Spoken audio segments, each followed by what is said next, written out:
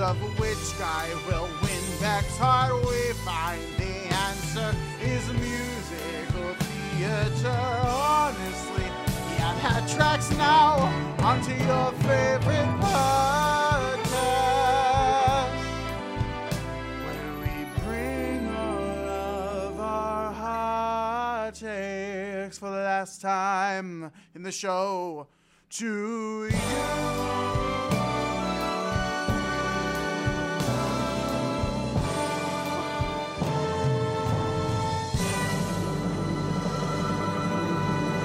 Yes, that's right.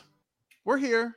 We're back for the finale, the season finale, the series finale of Crazy Ex-Girlfriend. 68 some episodes, I think, something like that. It's a close number there. I didn't do any math. We know what's going on here. I'm not doing math for this podcast. Come on. 62 episodes. I think I'm being mouthed. Anyway, it's 68. 68. I knew it. It was 68. It's not. It's 68 episodes of our podcast, not a Crazy Ex-Girlfriend, but 68 episodes of our podcast itself. Oh, what a win. 68. Anyway, it's the series finale of Crazy Ex-Girlfriend. We have made it all the way to the end. They said it couldn't be done. I don't know who they is. Maybe it was us. We said it maybe couldn't be done. I think it was. We said we couldn't do it. We said we couldn't do it. We said it. We would never be. Whatever. We did it. We're here. The series finale of Crazy Ex-Girlfriend. This is a huge deal. I mean, this is a very big thing. It's a massive undertaking that we started over a year ago, and now here we are at the final episode of this show that we love so much. After this, no more episodic recaps of Crazy Ex-Girlfriend, which is partially sad, but also partially an amazing celebration of what we were able to do here. And I say we because, my goodness, I could not have done this alone. I would not have done this alone. This whole thing would never have happened if it were just Adam. Nothing would ever happen if it was just Adam. Let's be real with ourselves here. Luckily, for every single one of those 68, count them, 68 episodes of our podcast, I've had two of my very best friends here with me, Todd, the librarian, and Lindy, TV Lindy, both of you here joining me for the final time of our episodic recap coverage of Crazy Ex-Girlfriend. Welcome to the podcast. Here we are. We did it. We did it. How are you feeling in this moment? Lindy's just giving me a blank stare. How are you feeling in this moment, Lindy? You're giving me absolutely nothing to work with here. I just can't believe that we're here. And so I just feel speechless. I don't know what to say. Todd, I mean, any words here as we're embarking on our final episode here?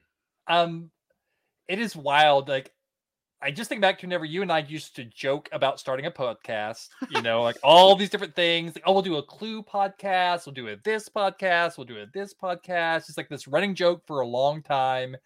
And then one day, like you pitched something to me, and I'm like, I just don't know if that's if that's a show I would want to podcast about. I like the show. I don't know if I want to talk about it. And I'm like, well, Crazy Ex-Girlfriend is something that you and I both love, and that's like something I might want to talk about.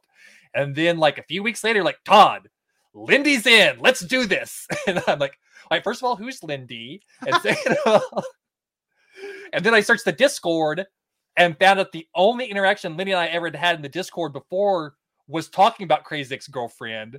And I'm like, okay, that's a sign. That's a sign.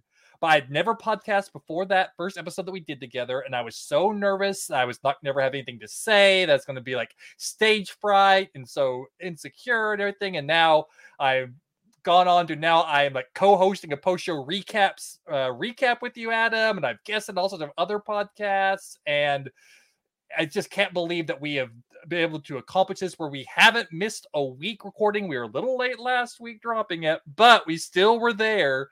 And yeah, I think it's amazing we've been able to do this. The three of us who have never like done our own podcast before. Now that we've done like an entire series, we started in August of last year, and now here we are through this whole series, and it's been a great ride. It's been a wild time, and like I said, I'm sad to see it end, but I've had such a great time going through it.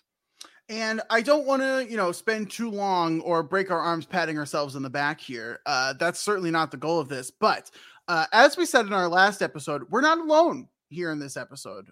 Even though it is the series finale, we of course had to have our series finale guest. And before I bring her on, I just want to say, while we are patting ourselves on the back, I actually think that our guest this episode gets a good amount of credit for this being a thing in general, because I don't think there was a lot of confidence on our side, at least on my side. And right at the very beginning of this podcast, when we started One to Scroll podcast a couple weeks beforehand, I had the absolute pleasure of guesting on Community Building, a podcast that she did, where there was a lot of encouragement and saying, yeah, you can do this. And so a huge thank you to this guest here as we bring her on for the series finale of Crazy Ex-Girlfriend. She loves a finale, famously. It is the one and only Jessica Sterling. Jess, how are you?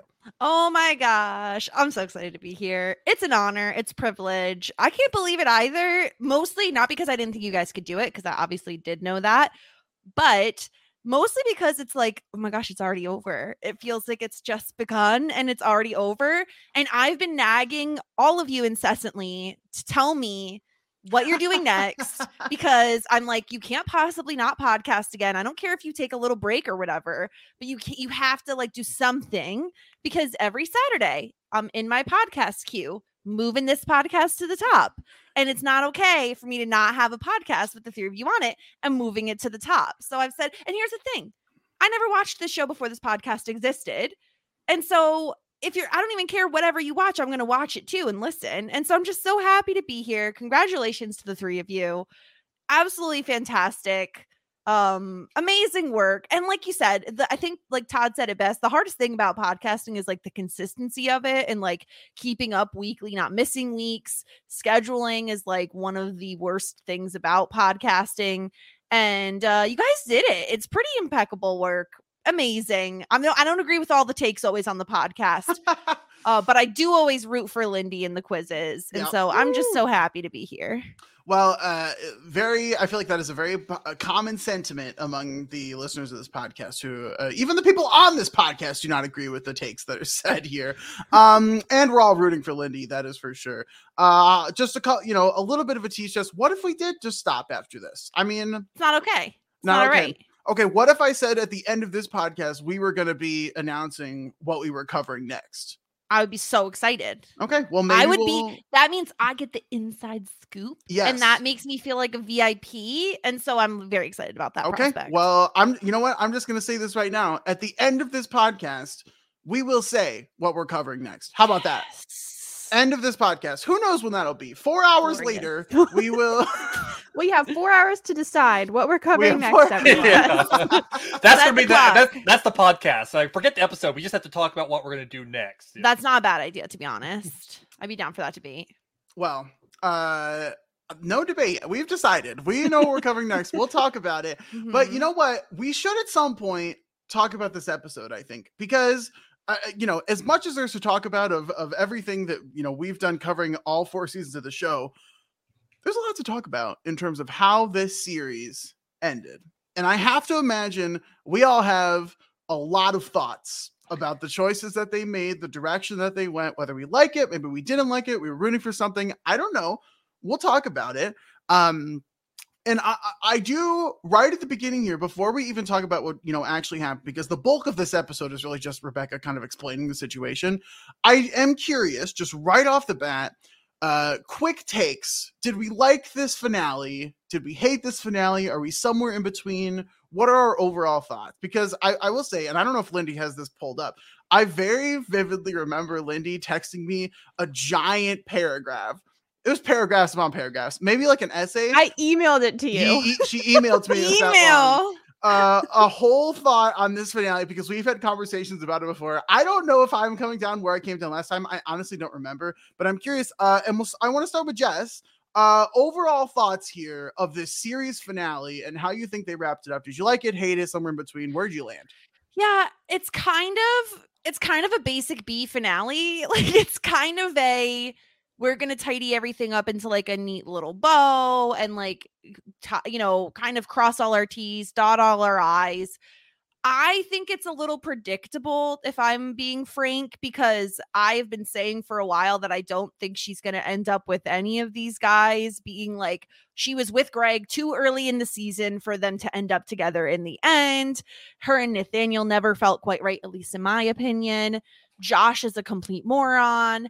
And so I felt like it's a little basic. And I told you all when I watched this season, because I binged it a while back, that I think this is the weakest season of the 4. And I don't think it's particularly close. It's not a bad season. It's just like, for me, they hem and haw a little bit about like, which guy is she going to end up with? And it becomes a little bit too much like that, even though it is like a comedy rom-com type of thing. It felt like it became a little bit too much about like, which guy will she end up with at the end? So it's like serviceable and it's enjoyable, but I do think it needed more musical numbers also for being like this big finale for Crazy Ex-Girlfriend, which is a musical show. It only had like 2 songs. Like, I want more. I want more songs. I respect that. I always want more music, to be sure. I will say, as you're saying, kind of, it's a basic B finale and they had to tie everything up in a neat little bow. They did have to tie everything up in a neat little bow. And it takes time to tie up as many characters as they committed to giving some kind of finale storyline to. I think like that is one of my bigger takeaways from the episode. We saw everyone.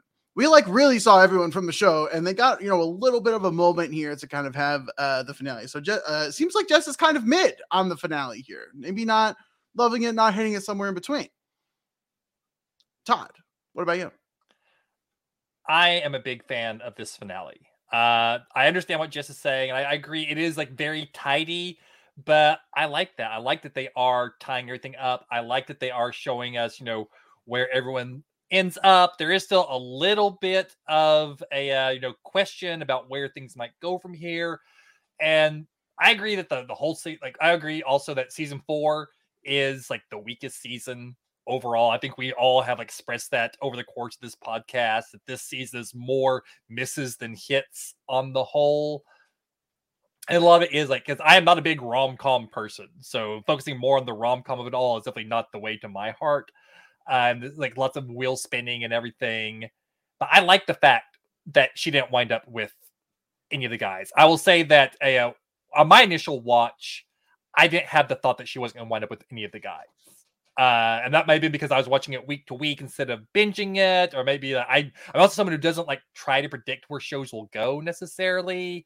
But for me, the fact that it did end with her not choosing any of them and going on her own path, I felt like it was what the show was building to all along. And so I think this is the message the show wanted to give. So even if I had predicted it, I think it's what Rebecca needed. It's the thing that the character needed. And I think the show did a good job of bringing her to that point and showing her working towards that and showing her accepting that she needed to love herself and know herself before she could really, share that love with anyone else. I think the episode did a really good job of showing her coming to that conclusion and embracing it and moving to her next stage in life while still living open the possibility that now that she has done this, she might be able to find a romantic love. I thought the episode did a really great job with all of that. And I also, the first time I saw it, I was sad there was only one real big number in a really brief reprise. I definitely had wanted more from the finale, but the one song I think is like really good, and I think that carries a lot. And I think some of the best episodes of CXG honestly have not had that many songs. There have been like really good episodes that have had maybe only one real song in them, but it's like as long as it's like a powerful song, that's enough to make the episode for me. Yeah, Todd, I think we're in like complete agreement here, which is interesting. Kind of going into the finale, Lindy, your just general thoughts here on the finale. I love this finale, and I love it even more every time I watch it. I think I appreciate it more each time I've rewatched the show and rewatched this finale. And this time I was like, everything worked for me. I loved it. I love how we kind of check in with every major character and kind of see a little glimpse into what they've been up to. I absolutely love Rebecca's journey in this episode. I love the very ending, which we'll get to in a few hours probably. everything works for me. It makes me emotional. It makes me happy. I love it. Yeah, I'm right there. Jess, it seems like you're the farthest I'm down. fine. I'm fine being alone with it. I think the thing also to remember for me personally is like I did watch this on a binge with the rest of season 4, and so I think like I already had pretty low thoughts on season 4 in general, and it probably bled into the finale a bit. Obviously, I rewatched it for the podcast, but like I think my main gripe is honestly, I wish there were more songs. And it just feels like while the one main song, the like one single full song we got was fantastic. Like full spoilers ahead. Like I absolutely love that song.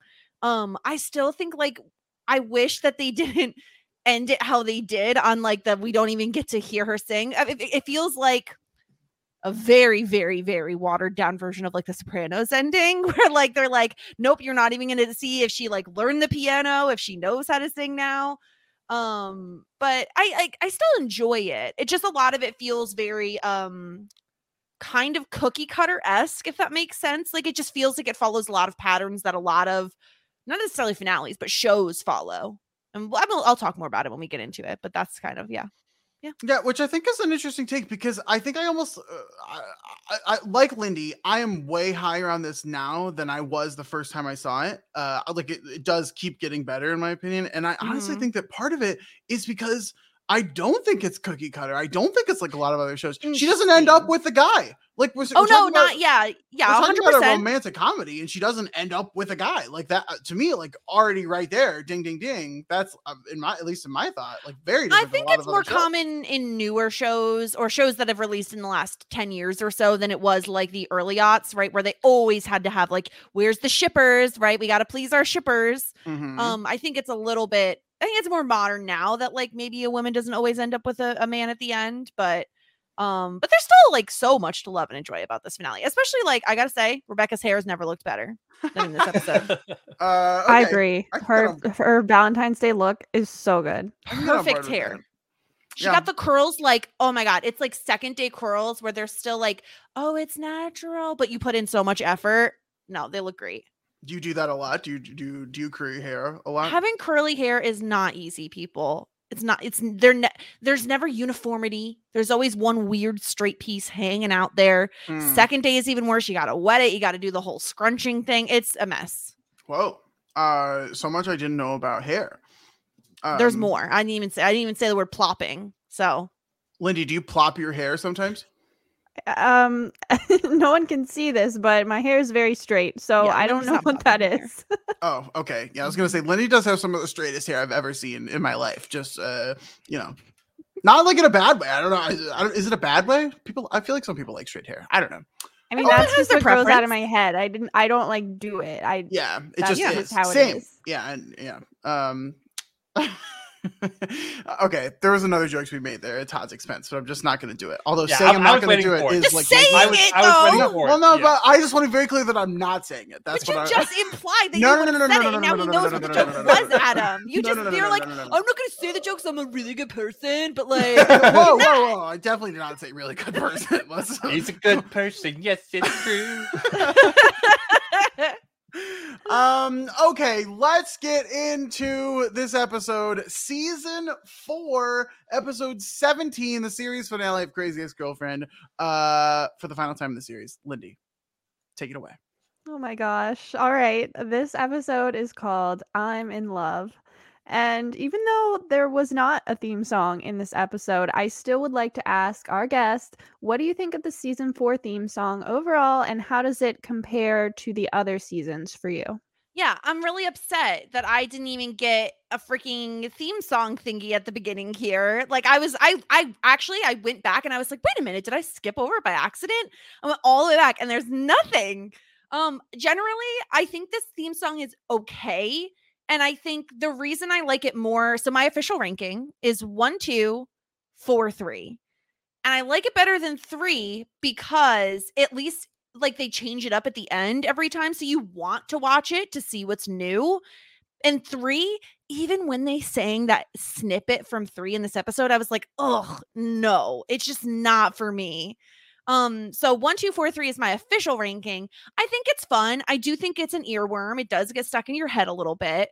Summer hits, summer misses. I'm not on the Tom level of enjoyment of it, but I also don't despise it, so it's okay. It's there. Fair enough. All right. So moving into the episode, this opens with Rebecca, getting ready for Valentine's Day. Paula comes in and asks if she's ready. And Rebecca says that she knows she's making the right decision. And Paula says, you're sharing your true love with the whole world. It doesn't get any bigger than that. And obviously, at first, we're led to believe that this is taking place right after the events of the last episode where Rebecca had to make her decision on the guys by Valentine's Day. We'll find out later in the episode. This is a whole year later, but at first, we don't actually know this. Yep, they're playing it so cagey here. Paula's talking in these very vague, as vague as the dream ghost here, about, oh, you're going to share your true love with the whole world.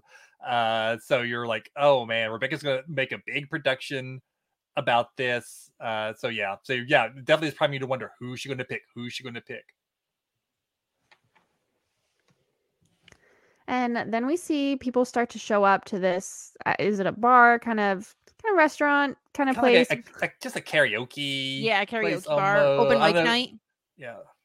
Yeah. So it's this place with tables and a little stage. So Jim and Tim and Maya walk in. Tim says he's excited to not have to spend Valentine's Day with his wife, and I was thinking, what is happening with Tim and his wife? Was it rocky last time we heard about this? Well, if you remember, Lindy, I believe this is where we had all of the buzzing from the bathroom. Yeah, he wasn't servicing her properly, and she had to take matters into her own hands. Yeah, clearly that has not changed. Is that the last time we heard about this? Yeah, I think we saw him with his family right before the group mind has decided you're in love, and he basically abandons them to go chastise Waijo and seriously, Daryl. They need to see a sex therapist or something. If he's this depressed, you need to sort yourself out, my friend. I mean, Paula did at the end of the episode with the buzzing in the bathroom. Paula did go, well, the fact that she isn't telling you about this points to deeper issues in your marriage. So Paula did point out that there were some pretty deep issues in the marriage. Years. So. I remember not liking this guy anyway, so it's fine. Yeah, he's the worst. He's unhappy. Yeah, he's terrible. But it's okay. I will say, Maya, that freaking sweater. I want to write poems about that sweater. Yeah. It looks so comfortable. Yeah. It is a literal perfect Valentine's Day look because it's very light pink. It has the puffy sleeves, so it's cozy for February. I mean, they're in California, but still it's cozy for February. And she's just love a big reveal, and she pulls down the sweater and it's sleeveless, and it's oh girl, what you doing? I loved it. Yeah, I like Jim's response. Oh, solid. I thought there were sleeves there, so Jim approves as well. I also don't like Jim. Jim is weird. Makes me uncomfortable. Yeah, totally agree. Yeah. What did our number one Maya fan think of this moment? I loved it. I was a little upset there wasn't a little bit more Maya in the episode, but I respected it. And like Jess said, I too would write poems about that sweater. That truly, right? Just stunning. So cozy looking. Plus, I love her vibe of revealing that there's no sleeve. You got she whips fun. it. Yeah, she's ready. Whoopah. So Paula and Rebecca walk in. Rebecca's, nervous, but Paula says, enjoy this. It took a long time to get here. And again, we don't realize just how long it has taken. So we see a flashback, and at the bottom of the screen, it just says earlier. And again, you're led to believe it's just earlier that day. But it's actually a whole year earlier. So it's the morning of Valentine's Day. Rebecca is at Dr. Akopian's, who fit her in short notice. And Rebecca's saying, I've got no clarity after these 3 dates. And Dr. Akopian just says, well, I have an answer for you. I have a treatment for you. I'm going to show you the future. And that is when Rebecca realizes, oh, you're the dream ghost. I'm asleep right now. Turns out she has fallen asleep on the toilet after drinking some green juice of Josh's.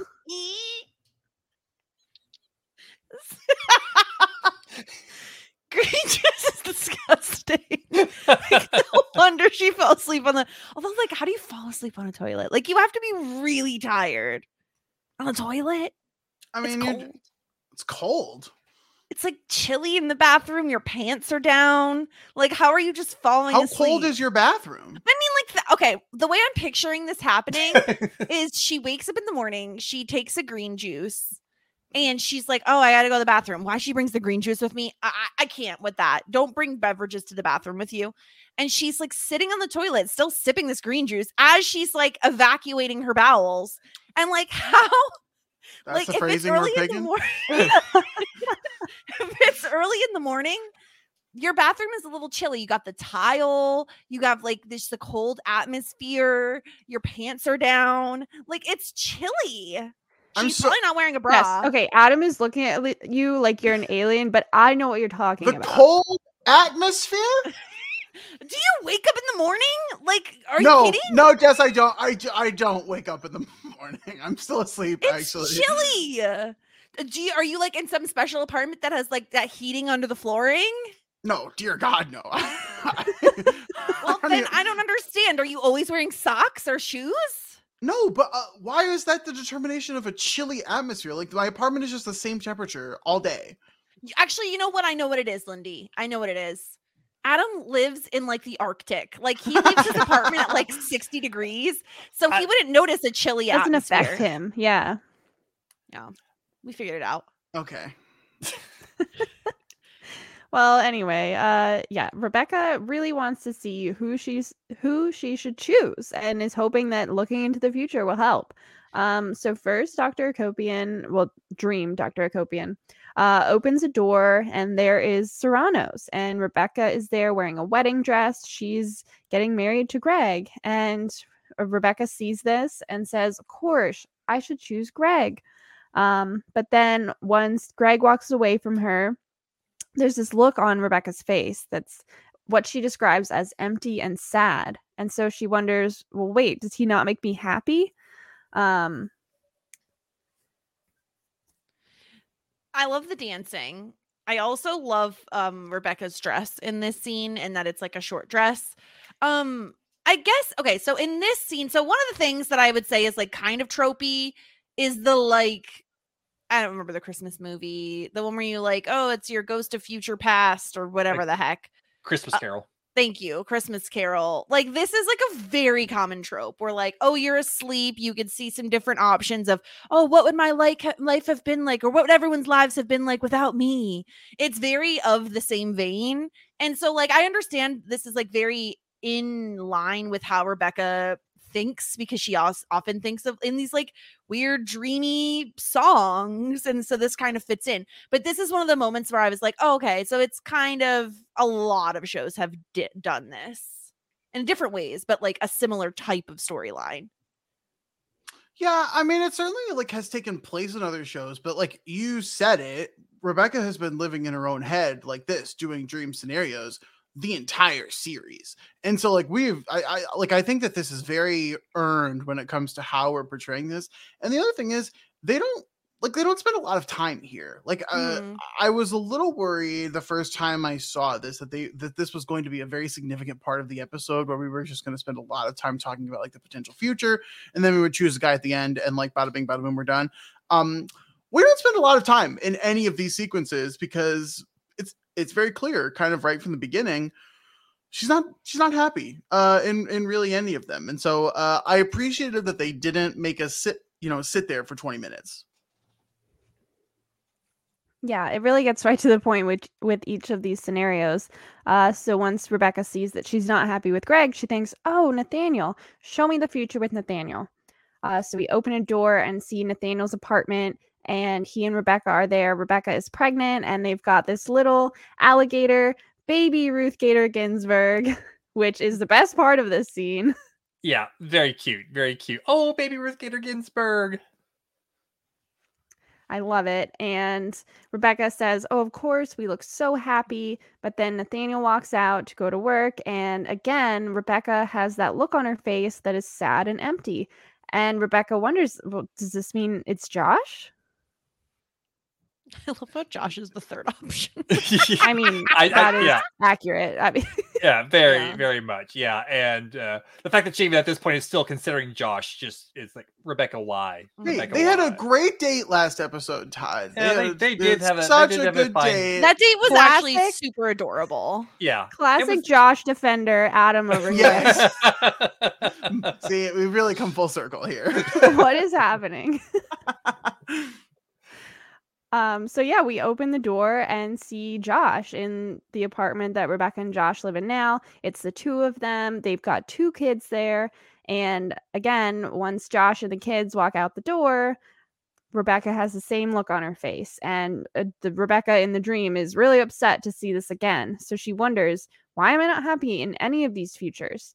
And so she runs up to the version of herself in the apartment and says, why aren't you happy? But there's no response. So then she still runs over to the Nathaniel version and asks her again, no response. And she's trying to get help from Dr. Akopian, but she's not helping very much. Yeah. At that point, you're so vague. Am I?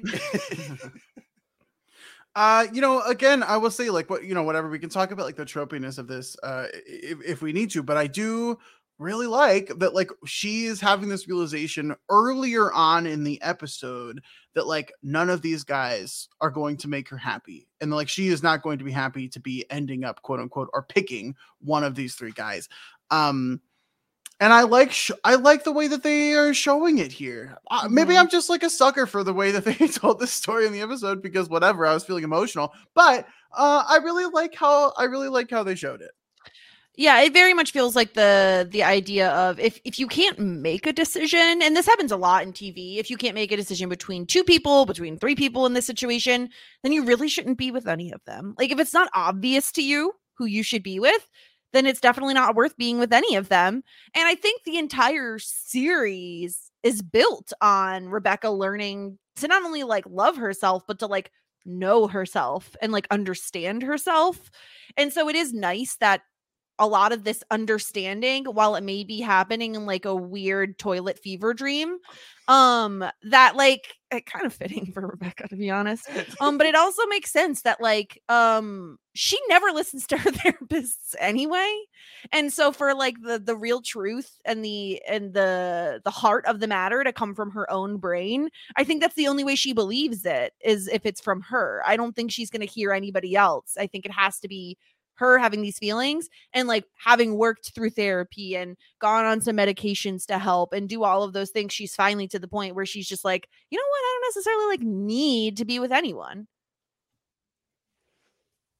So Rebecca goes back to the version of her that's with Greg, and she asks, why aren't you happy with Greg? And that Rebecca says, there's nothing wrong with Greg or Nathaniel or Josh. They're all wonderful. There's something wrong with Josh, but proceed. Yeah, well, the point is, Rebecca asked, then why am I not happy with any of them? Don't I love them? And the Rebecca in the dream says, you do love them. The problem is you don't know who you are. And that is when real Rebecca wakes up on the toilet and says, what a dumb dream, and gets up, has another sip of the green juice, and then has to sit back down. Listen, sometimes you just gotta go for it. Also, I know again, Todd is like really maybe not vibing with this when she's like, "Oh yeah, there's still work to be done here." Whatever she says, like I thought that was pretty funny. The as I said before, she's in a nightgown, so it has to be very chilly in there, and it's short sleeves. But yeah, this seems like a terrible idea. Like, first of all, how she not drop that drink when she was sleeping? But also to take another sip. Like, girl, it's giving you the runs. Like, stop. Just stop. I will say her gripping onto that while she's asleep is kind of impressive. I don't know how that didn't just like spill all over the place. I guess it's a useful skill to have. I guess. Go, Rebecca. Maybe for Rebecca, because this dream ends up helping her in the end. But shifting gears a little bit, so we go to Paula. She is at home base meeting with Hanifa, one of the women she met in the county jail who she's helped. And Hanifa is doing some reading about how her shoplifting charges are eligible to be stricken from the record. So she wants Paula's help filing all this casework. And of course, Paula wants to help, but she can't because she's exclusive to her firm right now. So she says, but Rebecca, Sunil, Nathaniel have all agreed they can help with my cases. And Hanifa really only wanted Paula to do this, so she's disappointed, but she is happy for Paula, who loves her new job. But you can totally see on Paula's face, she feels really conflicted about this and really upset that she can't help.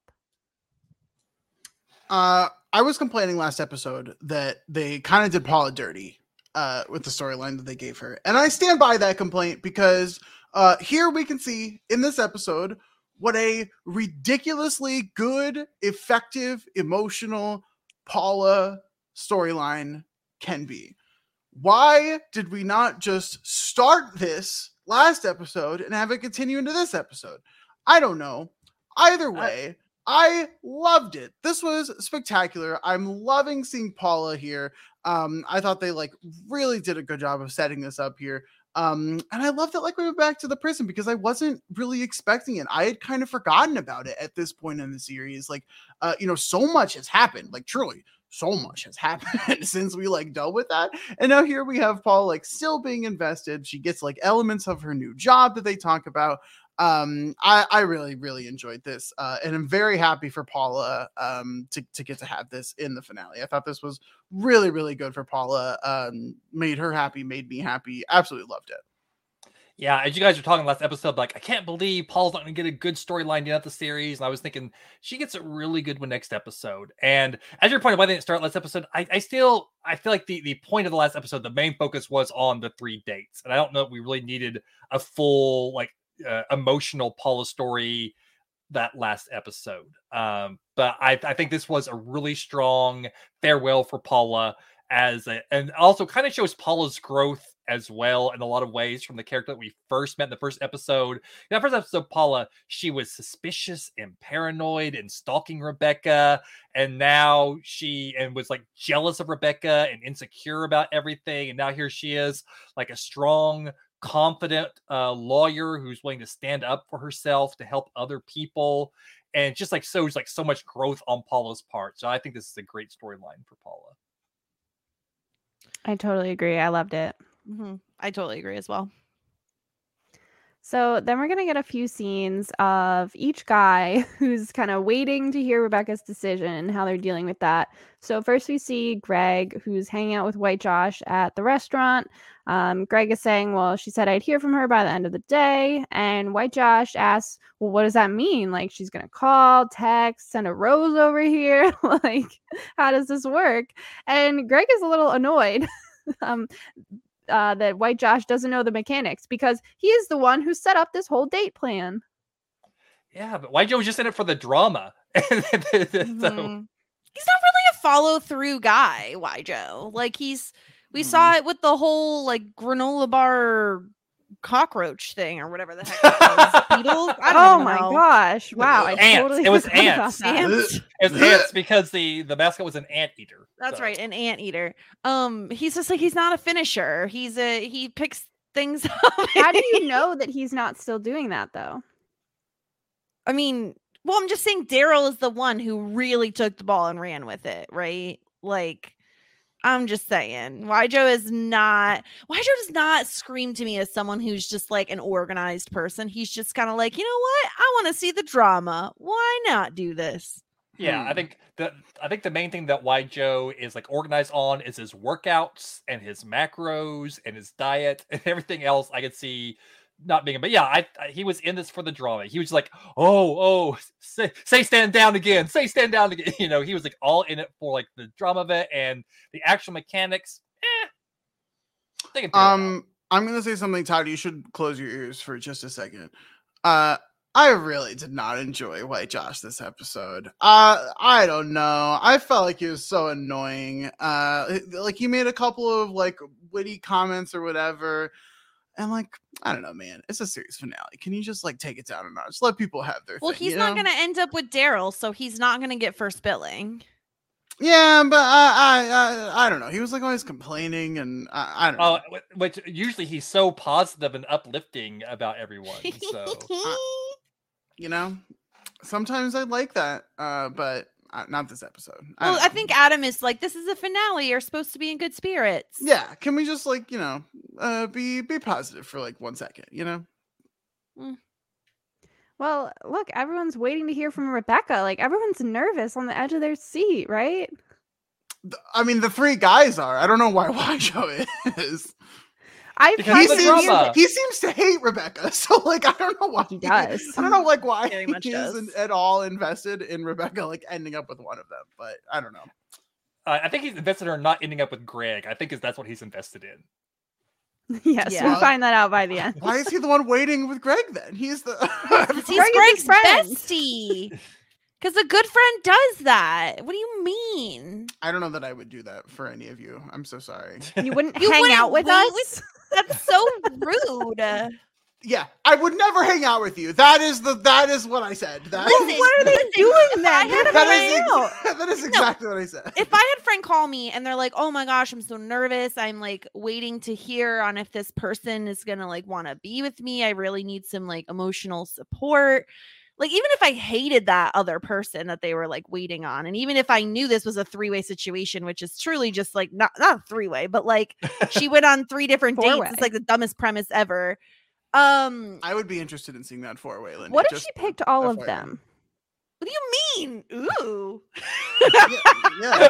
Wait, that was the quickest Lindy. That's a ridiculous idea. To This is like, okay, can I tell you what my literal, now that I've seen the whole show, can I tell you what my favorite song is from the entire show? yeah. Yes, Yeah, we please. love- Did you to think that know. you couldn't say that before? Or... Well, it's not in this episode or even in this season. Oh, okay. That's okay. But it's tap that ass all over this house. Yeah. Yeah.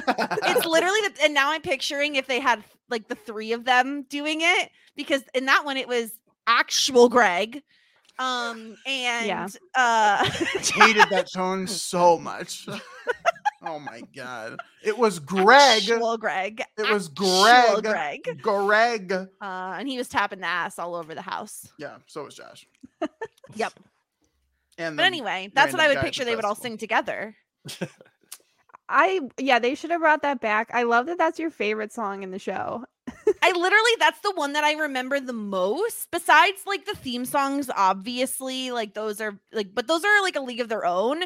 And then tap that ass. And I also really love the vagina song that Paula sings, just 'cause it's so gross. The Miracle of Birth. Yeah. Yeah, that that one's a really one. good. But Yeah. that's I have to look to see what like some of my other favorites are. But I definitely think Tap That Ass is just so funny, and I secretly love it. Like I follow these guys on TikTok that like do tap dancing all over the place to like modern songs, and there's something just very elegant about tap dancing. Yeah, Very soothing. especially tap dancing on a giant ass. Very, very elegant. But, Exactly. No, I mentioned last episode. I watched the last 3 episodes. Like these 2 episodes. Yes, last episode, this episode, and the concert at my dad's house. And afterwards, after the concert episode, I was talking about some other songs, and so one of the songs I actually pulled up on YouTube and played for him was "Tap That Ass," which he found very humorous as well. What a really good father-son bonding. that one, and I think one of the other best songs, which actually is from this season, is the antidepressants song. Yeah. I love, like, honestly, mostly the messaging I love on that, but I also think the actual song is very good as well. Yeah, I feel like a lot of our guests have loved that one for good reason. It's great. It's so good. And Remember That We Suffered is also just hilarious. So There anyway. are so many good songs. So back to so Josh is at home base. He's having a beer at 10 a.m. with Hector. But I think it's because he's so nervous. Hector is wondering also how Rebecca is going to reveal her decision, thinks she might pop out of a giant cheesecake, which, to be honest, sounds incredible. It'd be so expensive to get a cheesecake made, though, like of that size, because you have to make it in a springform pan. So how are you even making a cheesecake that large? I mean, I would assume you would make it in like one of those little kiddie pools that you would like, you know. They're put in, like, plastic. How are you gonna bake it? I mean, it would have to be a no-bake cheesecake. You don't have to bake every cheesecake. I really like That's cheesecake. a good point, Adam. Thank you, Lindy. I felt like the air just shifted. Even Oh though my I we're don't God. usually say that. Wow, something just happened. Something magical just happened. that was wild.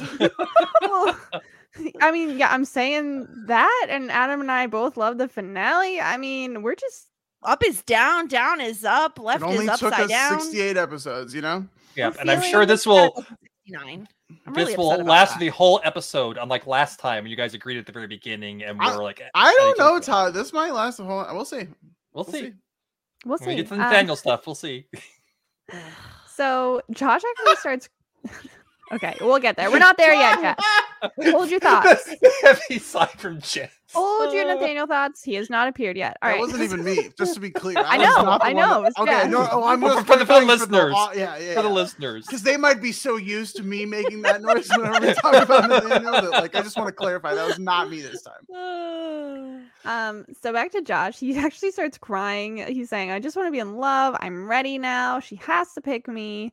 And Josh is feeling emotional, wants Hector to hold him. Hector says no, but he does have an extra fleece in his car that Josh can have. And I just wanted to ask, is this some sort of follow-up to that storyline we had with Heather and Hector where he, like, you know, could never find his keys, you know, had all these hoodies on the ground, and now he's carrying around an extra fleece in his car to offer his friend? Is this some sort of growth? No. No. Yeah, I think you might be reaching there a little bit. It would be nice to think that. Heck, I don't know. Maybe. What it definitely doesn't show is growth for Josh, because I feel like this scene and this scene right here is like, okay, Josh and Rebecca. We already have. I was already on the opinion they should not be together, but I think his reaction here is like, I just want to be in love. It's not, I love her so much, I want to spend the rest of my life with her because she's like the woman for me. It's like, I just want to be in love. I want her to pick me. And that is like not the right attitude to have in this whole thing. You know, the whole reason he's going after her is not because he's in love with her, because he's now at the point where he wants to be in a relationship. He's kind of the point where she was towards the beginning, you know, and it's just like that line right there, that I just want to be in love. Like, yep, nope, X card, get Josh Chan out of the running there, because he should not be with her, because he's not in love with her. He's in love with the idea of being in love. He just truly doesn't know how to be alone because he's a man-child who needs to be taken care of. And so he just is looking for that next person to take care of him, and he's familiar with Rebecca. It's easy with Rebecca. Well, it's not always easy with Rebecca, but it's easier to go after someone you already know than to try to meet someone new. So yeah, it's all very like, that's why they put Josh like in this spot, because we all been knew that she's not going to end up with Josh, you know. Yeah, and then now we're at this third guy. We see Nathaniel. He has been trying to distract himself from thinking about Rebecca by, you know, doing work, but he's telling Bert, half-assing work. I'm not. Lindy. I'm about to say that. Let me finish. He's telling Bert and Daryl half-assing cases at a nothing firm is just not doing it for me anymore. And obviously this is insulting to Bert and Daryl. But yeah, Nathaniel is just waiting for Rebecca, just like the other guys. Here's the thing. What's the I've thing? never really liked Nathaniel. I've all season long. Okay, as evidenced by my earlier statement, I hate New Greg. I think it's so weird and jarring and awful and such a bad decision. Like, I understand why they wanted Greg back, because it's the 3 different guys she's dated over the whole series. We gotta get him back with the series, and the guy that we had can't come back. Whatever. Just don't even have him on the show. So I was very anti-Greg. I'm also anti-New Greg. I'm also very anti-Nathaniel. I just don't think him and Rebecca make sense as a couple. They have good, like, sexual chemistry. That's really not the question. It's more of like, do they mesh well? And like, even as evidenced by Nathaniel saying like, oh, half-assing it at a law firm that's like a subpar law firm, like meh. Where like Rebecca, no matter what she's doing, she is like full forcing it. She is like putting her entire being, like maybe she's ignoring work to go do something else. Like she hyper fixates on things, but at least she's like doing something. Nathaniel just feels so aimless here. And he's hanging out with George, or at least George shows up so he feels like they're close. And George just truly sucks. And this episode is even further evidence of George's suckdom. He's terrible. His suckitude is like off the charts this episode. Wow. Suffering succotash. Wow. Yeah. So, all right. So, I think to counter just a little bit the whole because the whole Nathaniel half-assing thing is not Nathaniel generally. This is not what he has done normally. So to show this, to look at this outlier as an example of why he and Rebecca aren't right for each other feels a little odd, because up until now Nathaniel has been that alpha person, that a type A personality who is striving and going for everything constantly. Now he's like realizing maybe this isn't quite what he wants to do, which is something that Rebecca herself has gone through. So, which she has kind of like brought him to that point. She has helped him grow and evolve and start to realize that maybe doing this isn't quite what I want to do. Because what he winds up doing isn't going to work at a super powerful law firm, which at first it sounds like that what he's like, dissatisfied because he's working for Mountaintop because it's subpar, but that's not it. It's just not what his passion is. And he goes off to find his passion. So I think it's something that Rebecca would do and would appreciate. So I don't think that as a reason to why they don't mesh is really something that I find a compelling argument personally. Thank you, Todd. Well said. I love Nathaniel, but over the fact that he tried to murder someone. There like, it is. He literally tried to murder someone. And that is an argument I can get behind. That's an argument that I can go. I understand that argument. Yeah. Is he hot? Yes.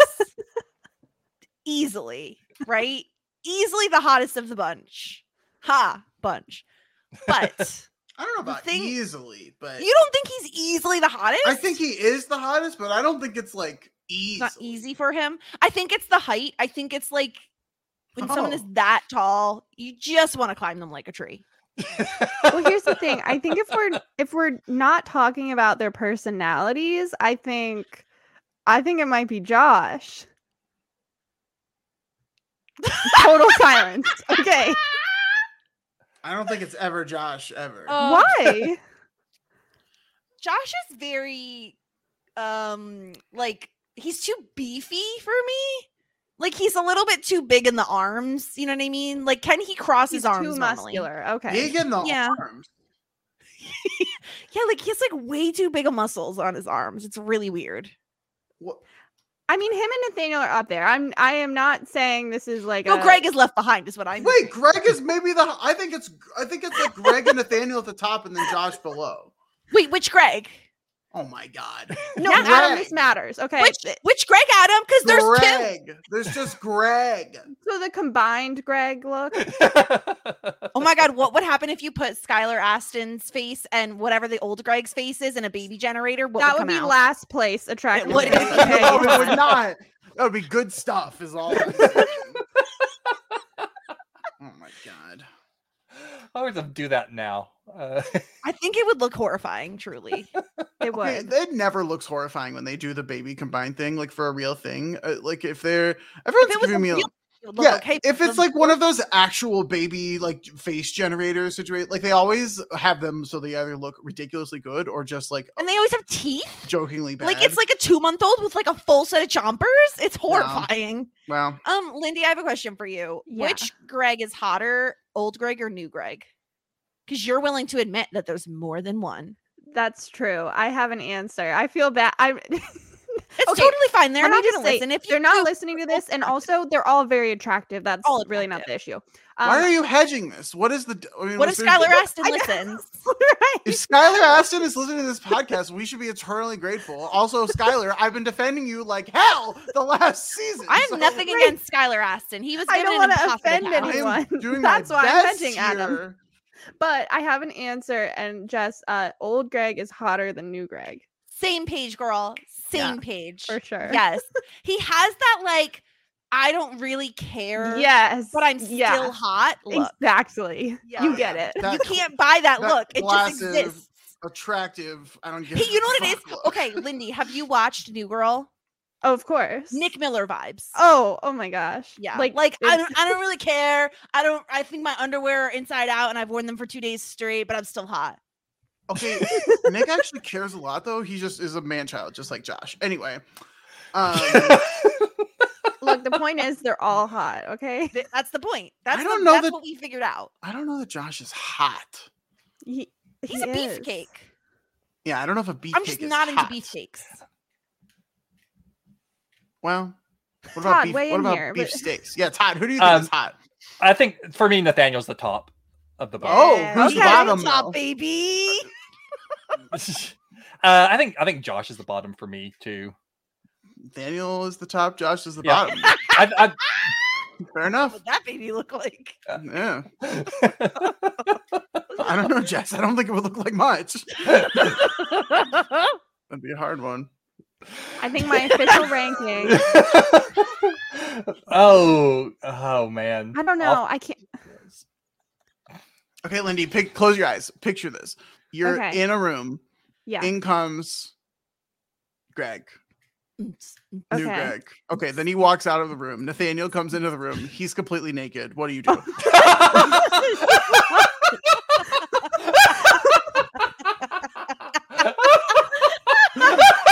That escalated quite quickly.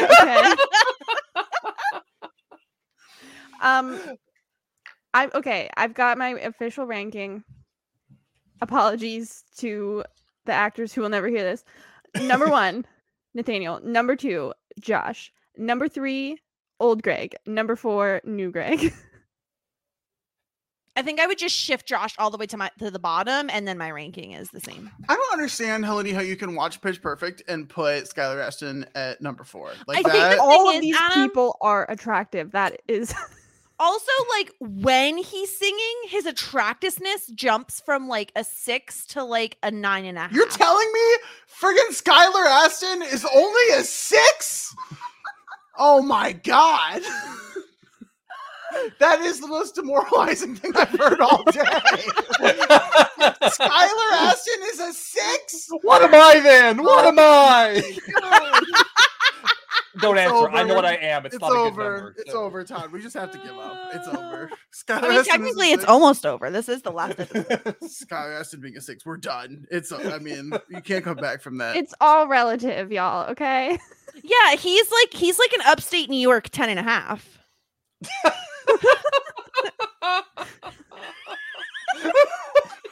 But on the show, he's a 6. I don't even know what to say. Okay. Anyway, speaking of 10.5s, Lindy, George walks in. And No. and George wears a size 10.5 shoe. Maybe. There we go. George walks in and he wants to know the company policy on fun hair because he wants to grow his out long for a sweet, sweet pony. Hold on, I'm But- just vomit real quick. It's going to take about a year and there will be awkward stages. This is disgusting. And literally, I don't care what your company policy is. They should have been like, George, you cannot pull off a ponytail. Yeah. Some men can. Mm, George cannot. yeah. I don't know a lot of men that can pull off a ponytail. I mean, I know an Irishman who could pull off a ponytail. Who? all right, Lindy, close your eyes. No.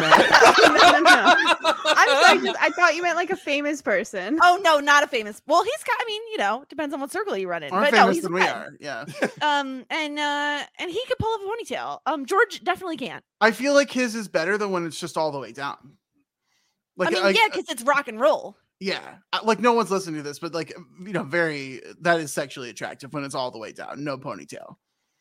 You know what I'm saying? Like, oof, that'll make you feel some type of way. Don't you agree, Jess? I think it depends. I prefer short hair on guys, but there is something that is very rock and roll about long hair and like being like, yeah, look at me swinging around, you know? Oh, Jess, you know what you just said. You did that on purpose. Yeah. Honestly, Lindy, the funniest part is I don't even think she did do it on purpose. Unlike when you just swing it around, that is on purpose. When you Yeah. Anyway, speaking of swinging around, is anyone here planning to grow a sweet pony? no. I have a hair appointment in like 2 weeks to chop my hair like 3 inches off or something. Well, Jess and I can already do a ponytail. I have a ponytail in right now. Exactly. She's swinging her head around. Just FYI. Lindy, do you think that I should grow my hair out? My hair is actually very long right now. Like it's longer than it usually is. It's really about what you want and what will make you feel truly happy. Jess, what was that look? What are you giving me a look? I just don't think so. Yeah. I'll be honest, I don't see it. But if that's what you wanted, I would support you. We would support it. What if I grew it up, but like it wasn't a pony type situation? I was just like growing it out. What is your hair texture like? Can you give me some options to pick like from? Is it like wavy? Is it curly? It's actually more curly than it probably seems when I have it. Looks pretty wavy. It like goes crazy. Whenever I like this is the longest. I'll get my haircut in the next like 2 weeks. But like this is the longest. No one can see what I'm doing, so this is actually terrible podcasting. But whatever. My hair is very curly, and it like will always curl around. Like I never expect it because if I were to do my hair like straight down, it would like go all the way down. And what is the longest you've ever had it? The longest I've ever had it. There was a point in college where it like could cover. I had bangs, like it could cover my eyes. Like I went through that. You had a beard. No, the beard phase came when I was working at a summer camp with no access to shaving. So the beard is bad. We shouldn't talk about the beard. Pull off like picture like kind of Jim Halperty, but not as bad looking as his looks. I feel like it's already pretty close to that. No, yeah, you're not far off from what I think you could pull off. I feel like you get longer than that, and you're in a little dangerous territory. It's questionable, but I feel like you have to go through dangerous territory to get to the long. Like that is what George is saying. Well, yeah, there's going to be some George can't pull off any of them. Well, but see, it seemed though, and I don't want to like jump the shark on this, but it seemed though from his ponytail, he was still cutting the rest of his hair. There was just like one particular section. He had essentially a fat rat tail. Yeah. There was one particular section that he let grow. Lindy has now put her hair into a ponytail. It's just because I'm warm. I needed it. Is it hot? You should go to the bathroom. I hear bathrooms are very cold. This is so hilarious, but I actually do have to go to the bathroom. Can we take a quick break? I'm not kidding. Yeah, we're gonna keep going, but you can take a break. Oh my gosh, you're just kidding me. Okay. I'm not kidding you. Okay, so in terms of growing your hair out, Todd, I don't think I don't know. Like, do you like have to shave your head? Because admittedly, my dad is like very bald, but he still has to like shave like on the sides as well. He like has to do some shaving and stuff like that. Yeah, I shaved my head. But could you let it grow out on the sides? No, I hate it. I hate it. Oh. I hate it. I hate having long hair. Like even back whenever I still had hair on the top of my head, because I'm balding and like a huge receding hairline. I still grow hair out the side and the back, but the front is like no man's land. But never back then I did have hair everywhere, and we never grow out. It'd be like very wavy and hard to control, and I just hated it. So I never let my hair grow too. Like the longest I ever let grow was in college, just because I didn't have a car, didn't have easy access to get to a barber shop to get it cut. It's like my freshman year, especially my first semester of college, like my hair grew out probably the longest it had ever grown out, just because I couldn't get it cut and I hated it. And after that, it's like never again. So I mean, like the last few years, it's actually COVID. It was never I started like shaving my head because I couldn't get to the barbershop. So that's not. I just bought a razor and just like, okay, there's no way I'm gonna be able to do this nicely. So I just shave it all off. So fair enough. I will say, I start doing that. I'm like that's I love it. I'm about to do right now. It's starting to get a little long in the back and starting to get the point like, I just need to shave it all up again. you might love or probably hate this, but at least what me and my brother called it for my dad when it was bald in the front and then hair all along the sides, we called it the hairy horseshoe. Because if you're looking at it from the top, it looks like a horseshoe. So just, you know, in case you were looking for names for the style, you just wanted to like give those options to you. Gee, thanks. I appreciate the option. No problem. I'm a giver. I'll be exercising that option, but I appreciate that it's there. It's there for you. Jess, what about your hair really short? How about that look? I've had a pixie cut before. Okay. Did you like it? Would you do it again? No, only because no one taught me how to style it. So I didn't know what I was doing. And it honestly took more work having short hair because you always like, I could just literally throw my hair up in a bun like it is right now and walk out the house. With short hair, it always felt like I had to be doing something to it. So I would never go that short again. And I would stop at chin length because I have a very round face. And so and I have a lot of hair. And so I'll look like a just puffed out triangle. If I cut it too short. So usually I go up to around the shoulders, a little bit above the shoulders. Okay. Welcome back, Lindy. Hopefully it wasn't too cold. Well, okay. I feel that we should move on with the episode, but for the record, the bathroom was chillier. Thank you, Lindy. Where I am right now. Yeah, I'm sorry. So, yeah, exactly. Hopefully you were able to cool off. Vindication. A little bit. Okay, so Bert and Daryl say yes, and Nathaniel does not care about what George is saying. And Bert suggests to Nathaniel taking a sabbatical. And Daryl thinks that's a good idea too. And he also thinks that Rebecca will pick him because he's the best. So then we go back to Rebecca and Paula. Paula comes over to Rebecca's place. And she asks for help because she says, I can't work at the county jail and I don't know what to do. And Rebecca says, well, you could ask Julia to start a pro bono arm of the firm and offer free representation. And Paula's like, oh, that's a thing? And Rebecca says, that's definitely a thing. And Paula says, did you just solve my problem? And Rebecca says, I mean, I hope so. And Paula is totally thrilled by this because normally when she asks for advice, Rebecca just talks about herself. And Rebecca's like, oh, I did that right. Cool. But it made me think of a recent episode of Mythic Quest with Joe. Did I do that wrong? Oh, I did it right. So yes. But I do love this moment. This is so good. This is one of the moments I really loved from the finale where like Rebecca is actually listening to someone else's problems and like actually helping them and seeing how good it feels to like, because this is something she knows, right? Like she knows that this exists and it's just her having that information that's helpful and like telling Paula like, yeah, you could do this. And I love how then we get a moment where she's like, is it okay if I like talk about like my issue now? It was so good. Yeah, it's like sometimes when you have a problem, it just seems so complicated. But from the outside, it's like, oh, like, why don't you just do this?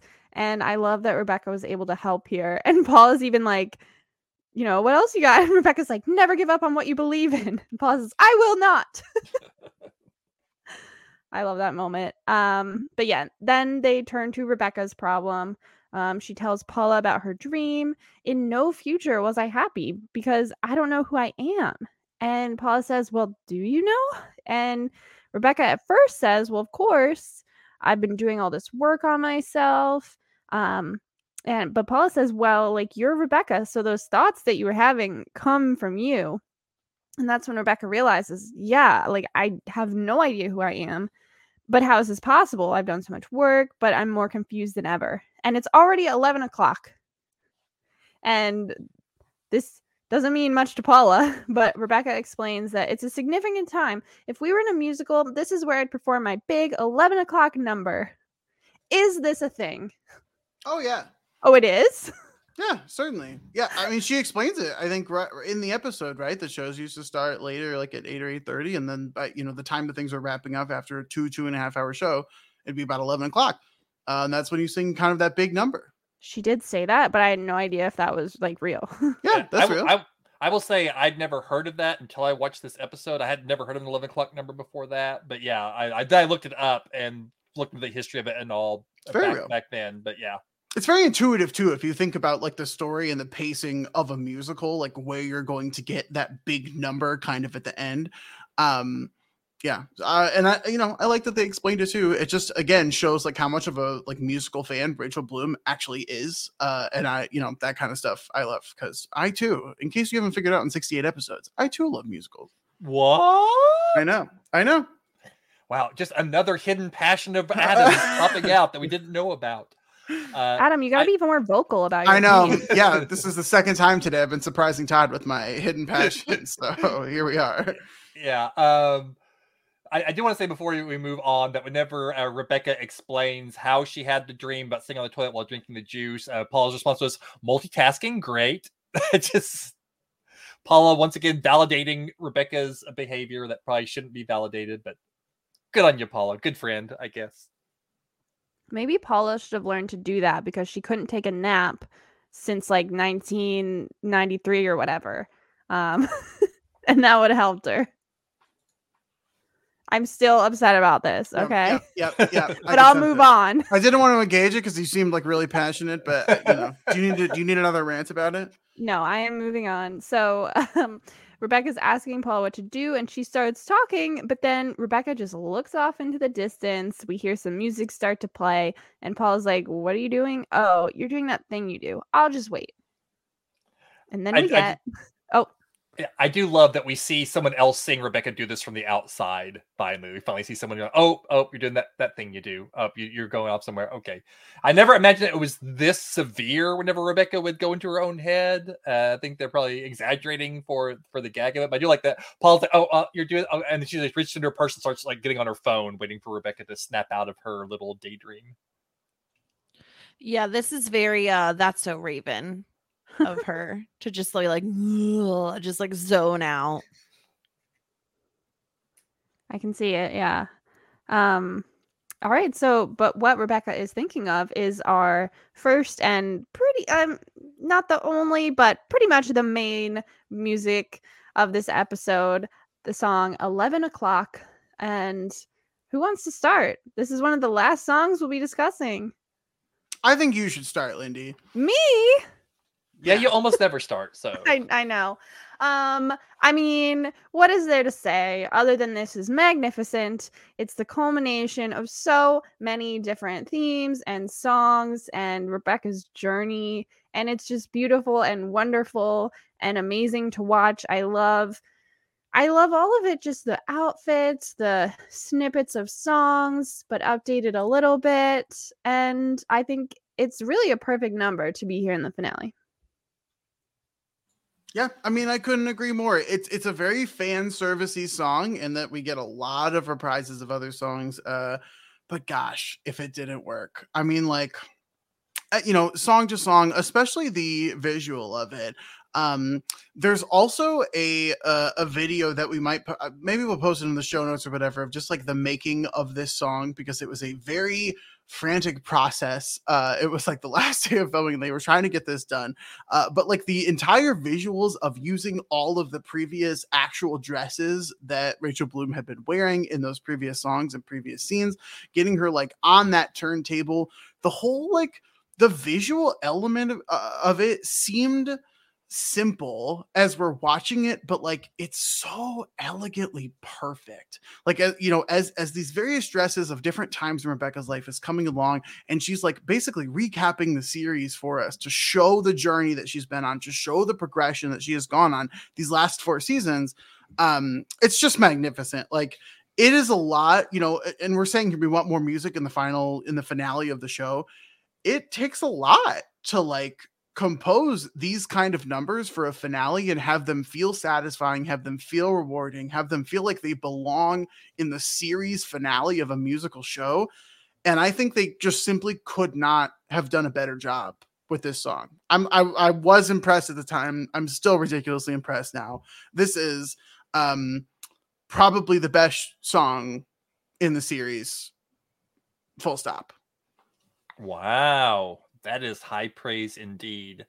I would not go that far myself, but I do love this song. I love the fact, it's a reprise of sorts, but it's a medley as well, with also some new music thrown in. Like I said, it sums up everything, that the journey that she's been on, the problems that she's gone through, and setting up like the big question that she's trying to figure out. This is basically like, it's her 11 o'clock time. It's also kind of her I want song in a way. Like, it's her I want to find an answer. And yeah, the abstract theatrical space. I love that at the very beginning. Oh, good, an abstract theatrical space. Now I can actually think. It's like, okay, now I'm in a space where there's nothing else here. There's just me. There's no other distractions. Now I can just think through everything. But then it starts getting populated one by one with all of these outfits and all of these memories of her journey. Yeah, I think it's just incredibly well done, and just a great final big number for the series finale. Yeah, it really is basically her entire journey on the show, on the series. It's like there couldn't have been a better number for the series finale of like, it's interesting, right? Like, she's talking through the entire journey of like moving to California and like falling in love and getting her diagnosis and like all of those things and how difficult it was. And she's still in that moment. She's still feeling like, this is so difficult. Like, why isn't everything fixed? I've done all of these things. Why don't I know the right answers now? And it's like, well, because progress isn't always linear, and like decision making is difficult no matter what your mental health looks like. And I just love it. I love the visuals. I gotta be honest and say, if I was Rachel Broom, I would have thrown up like a million times going around in circles, and she was like whipping around that thing at one point. But I love just the simplicity of it, of just the visuals of the outfits, because it's like, she knows that we know how iconic all of those are, and how just like a single note will bring us back to some of these like theme songs, some of these big numbers in the show. And it's very simple, but like Adam was saying, like the coordination of everything with like the spinning and the dresses and everything, it's amazing. It's a wonderful number. It's obviously we only get one really big one for the finale, but if it's gonna be this one, then I'm happy, because it's so good. Well, we're all on the same page for that. Love it. So then we see Rebecca take the stage at open mic night. She's introduced as a lady here to reveal the biggest decision of her life. And Maya is actually trying to see around George, but his lustrous ponytail is blocking her. Disgusting, deplorable, gross. Like, he's whipping it. First of all, ponytail etiquette states you do not whip people with your ponytail. It's not acceptable. It's not okay. George, down in front, buddy. Like, first of all, Maya's shorter than you. Be kind. And also, don't whip your excessive rat tail at people. It's disgusting. How dare you talk poorly about Raven's Nest? I hate him. He's gross. I'll never forget that he left people to die in the elevator. Thank you, Jess. Everyone else seemed to love that move. Jess, they didn't know his name, okay? It does not matter. I wouldn't be that upset if someone called me like Jennifer. I'm not going to leave them to die. Plus, people don't forget my name. George is so forgettable. Wow. So you never have to deal with it, Jess. Just saying. George is a fun name, and he's just doing such a dishonor to it. You just said it was boring. George is boring. His name is cool. So George the person is boring. Is George a cool name? I love the name George. Oh. It's different. It's fun. It starts with a G, but it sounds like ja. Yeah, it does. Those are two facts about the name. They don't add up to your conclusion. Yeah. Apparently, I guess they're fun facts. Does that make it a fun name? No. When I was a kid, I used to name everything George. What does that mean? Oh, there's a turtle outside. Its name's George. Oh, there's a bug. Its name's George. Like, just everything is George. All my dolls are named Sally. Huh. I don't know what to say to that. I don't know either. Okay. Speaking of weird names, the guy on stage calls Rebecca Regina not a brunch. Yeah, that was pretty funny, actually. And she goes up there and she wishes everyone a happy Valentine's Day. We see some people in the crowd. You know, Valencia and Beth are there, Daryl and April, Heather and Hector. And Rebecca starts talking about how 1 year ago I made a very important decision. I've been inspired by everyone in this room and their journeys over the past year. But of course, I'm just talking about my friends, not the people here for the other open mic acts. Yeah, boy, you would have thought that they could have just like rented out the space for an evening. I don't know. They really like took this over here. I think so too. Maybe if White Josh had been a little bit more organized. Who knows? Oh, you think Blame it this on is White his Joe. fault? Yeah, probably. I'm He's pretty had a sure tough White Joe year, has Adam. nothing to do with anything Rebecca is doing at this point. Yeah, that's the problem, Todd. Oh my. So, now Rebecca is about to kind of make a speech about everyone in the room that she's friends with. And so we'll just go through them individually and kind of check in with what they've been doing for the past year. So we start with Valencia and Beth. Rebecca says they took a big step your own way. And we see a flashback to Valencia proposing to Beth, Beth saying yes. And Beth loved it. This was a moment just for us. Like they're in their apartment. It's private. But of course, there's a drone right outside the window waiting to take pictures. It's I will- perfect. Yeah. I will say the drone reveal was the hardest my dad laughed through this entire episode. For some reason, Really? that cracked him up. I love this. I think this makes sense for both of the characters because Valencia is like very dressed up and like ready for this. And Beth just looks like she was just woke up and she's laying in bed. And it is in a private place, like their apartment, which I feel like is more Beth. But of course, there's a drone filming everything, which is way more Valencia. And so I think like it's such a perfect blend. And Valencia has that ring box that is so extra that opens like at the center with two sides. If you're proposed to with that ring box, that I feel like it has to be an expensive ring because I've never seen an inexpensive ring in a ring box like that. How many rings have you seen in a ring box like that? I mean, I've seen a lot of television. Okay. I understand now. So yes, very happy for them. Then we go to Daryl and April. Rebecca says you created a blended family, and we see a flashback to Daryl and Rebecca at Rebetzel's. He's telling her that April adopted Rebecca, and Rebecca says, "Oh my gosh, you're gonna have 3 kids in one house." And Daryl says, "Actually 4." So they're expecting another baby. And Daryl tells her not to say anything, but of course, Rebecca just reveals this at the open mic. Yeah, that comment there of like, why do you tell her anything? I don't know. It's very funny. And then I also, gosh, I really loved when they were having the conversation. We're thinking about naming her April or all the other names. Just like, oh, Carol, just kidding. Haddison. Yeah, like this was amazing ending for Daryl here. I'm so happy for him. I'm so glad he ended up where he did. This is, I feel like the show could have been tempted to have Daryl and White Josh end up together here and like give us one of, I guess another one. We got Valencia and Beth. Like give us another one of the couples end up together.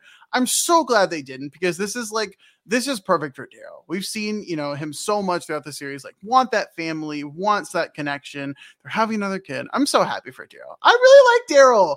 I feel like Daryl, really rough start to the series. If we remember all the way back, came storming back. I feel like I've given Daryl a lot of truly happy points. I really like Daryl. He's so sweet. He's so kind. He's very goofy. But man, that guy has some sperm on him. Let me just say, I really like Daryl. He's very fun. What else is there to say after that? Yep. I mean, super sperm. We all in agreement there, I guess. So. Yep. Okay. So then we go to Heather and Hector. Rebecca says they have a new addition. Shout out to your new hot tub. And we see the 3 of them enjoying it. But Rebecca seems to be the one who's enjoying it the most. With Too much. Too much. Much. You can't go in someone else's hot tub and let the Jets take advantage of you. It's just yes, if anything, Rebecca was taking advantage of those Jets. I don't think it was the other way around. Don't position yourself so that you're moaning in someone else's hot tub. It's just not good form. I don't know, Jess. I think I have to disagree with you on this. You're not one. coming in my hot tub. That's it. You have a hot tub? You have No, one? but when I get one, you're Oh, not allowed when you because you're not going to be making like weird noises like Rebecca is. And she's like Yeah. doing some weird like movement where she's like laying to the side and she's like kind of like face down up, you know, like getting the She's- jets all in her Yeah. nooks and crannies. Whoa. Yeah, She's feeling herself. Adam's comment makes me glad that we never really got the hot tub going at the B&B this summer. No, because- I'm not saying it. I'm not saying I would do that. I'm saying like if there's You think it's moaning. acceptable though. Well, if there's moaning in a hot tub, maybe it's because of what the hot tub is doing. Like I feel like there's. Are you blaming the hot tub for this? I, The hot tub just has jets. no, but I'm basically I'm seeing like there are other. If you're moaning in a hot tub, it's not always bad. Is what I'm trying to say. Maybe not for the person who is moaning, but for everybody else around them. Well, if there's moaning in a hot tub, there should. Well, no, I don't even know if I. If agree with there's that moaning in a either. hot tub, then there needs to be like sexual exploits happening. there Otherwise, were sexual exploits happening. I think we can move on. I think we've covered the hot tub topic. but I was I do waiting love for a it. hot tub, and I do love Heather being like, "Do you want to see photos of it?" Yeah, she I- drives me crazy sometimes, but 8 jets, 4 light settings, jumbo cup holders, she's perfect. Jumbo cup holders are big in the hot tub. We'd love to see that. I will say I thought that was funny, but I don't know. I guess I kind of want something more for Heather's final thing. She just feels so Heather to me, though. I mean, it does feel like Heather, but I don't know. It's Todd, what's weird is that I feel like last episode was actually a pretty good Heather episode, all things considered. Like her having those weird random connections. She was like doing some of the betting. She had some really good lines. I feel like that was a better storyline for her than they got a hot tub. Although I will say, like young and like together with no kids having a hot tub, it's very funny because like they're not Yeah. gonna have kids. Like also hot tubs are freaking expensive. I don't know. if and you not guys even knew just that. expensive to buy, but They're like to run so consistently. That's the thing. This shows how successful Heather has become. She started off the show. She was just a student. I'm a student. She wouldn't have Yeah. money to buy a hot tub. And now here she is, has money to own and maintain her own hot tub. I think Hot that is tubs a are good so journey. expensive. Truly so expensive. And I love it was a Hector's line of like, she's got daddy's hair in her filter. Yeah. So gross. I did not love that line. It's That's- disgusting, but that's it's so gross. funny. Come on, Hector. Come on. Party Yeah, foul. clean that filter out, you nasty. So then we move on to White Josh, of course, Rebecca's best friend. Mhm. She says, White Josh, something happened with you this year that was really important. I want to say it involves the circus. And White Josh says, my apartment burned down with everything I own on the same day my childhood home also burned down in the same wildfire. And Rebecca's like, that was it.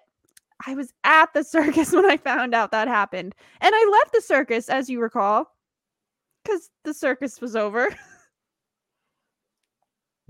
Yep, and why Josh is the one who's being inconsiderate and awful this episode. Yep. I love his response here. I love it. Never really came on you, never will. And Rebecca, respect. Respect is not an appropriate response there. I do love the fact that the two of them never got on the same page. And like he's like the only one who never got the appeal of Rebecca, and she never got the appeal of him, and they just always kind of circle around each other, just like, yeah, I don't get you. I love that it's been a through line for the whole show. I do too. Although I feel really bad for what Yeah, has happened to like- him this year. I know, like awful things that happened to him. As someone whose childhood home did burn down, it's not a good thing. Oh my gosh. Yep, I was in college at the time. I had just moved into. It was like between my sophomore junior year of college. I just moved out of dorms into a house in town for the college over the summer, and my parents called me and. The first thing they said, like, all right, well, first of all, your comic books are fine, but we had the fire. Yeah, somehow my comic book collection survived the fire, and to this day, I still don't know. Like, to one side of it, there was like a record player which just melted, and the other side of it were this other plastic stuff that melted, but somehow my cardboard boxes full of comic books survived the fire. But that was about all. We lost pretty much everything else. It's a very, very traumatic thing. Oh, that's horrible. Wow. I'm so sorry. So yeah, so much sympathy for Joe here. Absolutely. But yeah, Rebecca, not so much. So then we move on to Paula, and Rebecca says, Paula, what you did. And we see Paula at her law firm talking to her boss, suggesting a pro bono arm of the firm to represent women who are forgotten or mistreated by the system. And Paula has put together this whole proposal about how this will work and the benefits. But immediately her boss kind of turns it down, like, we're trying to make money for the partners and everything. And Paula immediately says, I say this with so much affection, either we do this or I quit. And she explains, I love this job, but I am not going to walk around with a hole in my heart when there are people who need me out there. I have to be true to who I am. And so she gets up and she says bye and is walking away. And as she does that, her boss says, wait, let's talk. And Rebecca says, damn, Paula, that was badass. Yeah, it was. Love this. I already said this earlier, but I just love this storyline for Paula. I love this in the finale. Good for her. Amazing way to finish off kind of Paula's individual story arc here. And I love that maybe this dream is playing in the background during the scene. Yep. Like, that this finally Paula's dream has come true. Just a perfect button on Paula's story for the series. Yeah, I can't think of a better way to end Paula's story than to have this here. Absolutely. So then we turn our attention to the three men in Rebecca's life here, and she starts off with Josh. She says he's a person I care about very much. He's really the reason I'm here, Josh Chan. And then we flash back to Valentine's Day 1 year ago, so her decision day, and she talks to Josh and says, someday you're going to find a girl who's perfect for you. I think it'll happen soon because you're ready for a real relationship and you mean so much to me. I hope you know that. Of course, Josh is very upset by this. We knew he would be. But then we kind of go forward a little bit. We see him moving out and Rebecca gives him Estrella number 28. This is disgusting at this point. Like, he's actively just killing starfish, and you think it's okay to let him run off with another one? I think Rebecca's doing it too. I'd say Rebecca had killed quite a few before Josh got into the house. So. Can I just ask the question, what does the 27th trip to the pet store look like? Like, you're going so many times just to get one starfish? Like, that is terrible. Are you hitting different pet shops too to kind of like spread it around so you don't always go to the same place? I don't know. Just Rebecca to go sometimes. You like get Chris to go sometimes. Try and find other people to go for you, or do you just I killed another one? Yikes! I don't know, but yeah, it's too much. I do appreciate that we got one last confused Josh face as she was telling him, like one last time for Josh to just look completely and totally baffled by life happening to him. Classic Josh Chan. So as Josh, moves out, Rebecca says goodbye, Josh Chan, and that is obviously a big moment for her. This guy she moved here to be with. And as Josh Chan walks out, AJ walks in, and I was thrilled to see this. And AJ says, I'm shocked I'm doing this, but $80 a month is a great deal.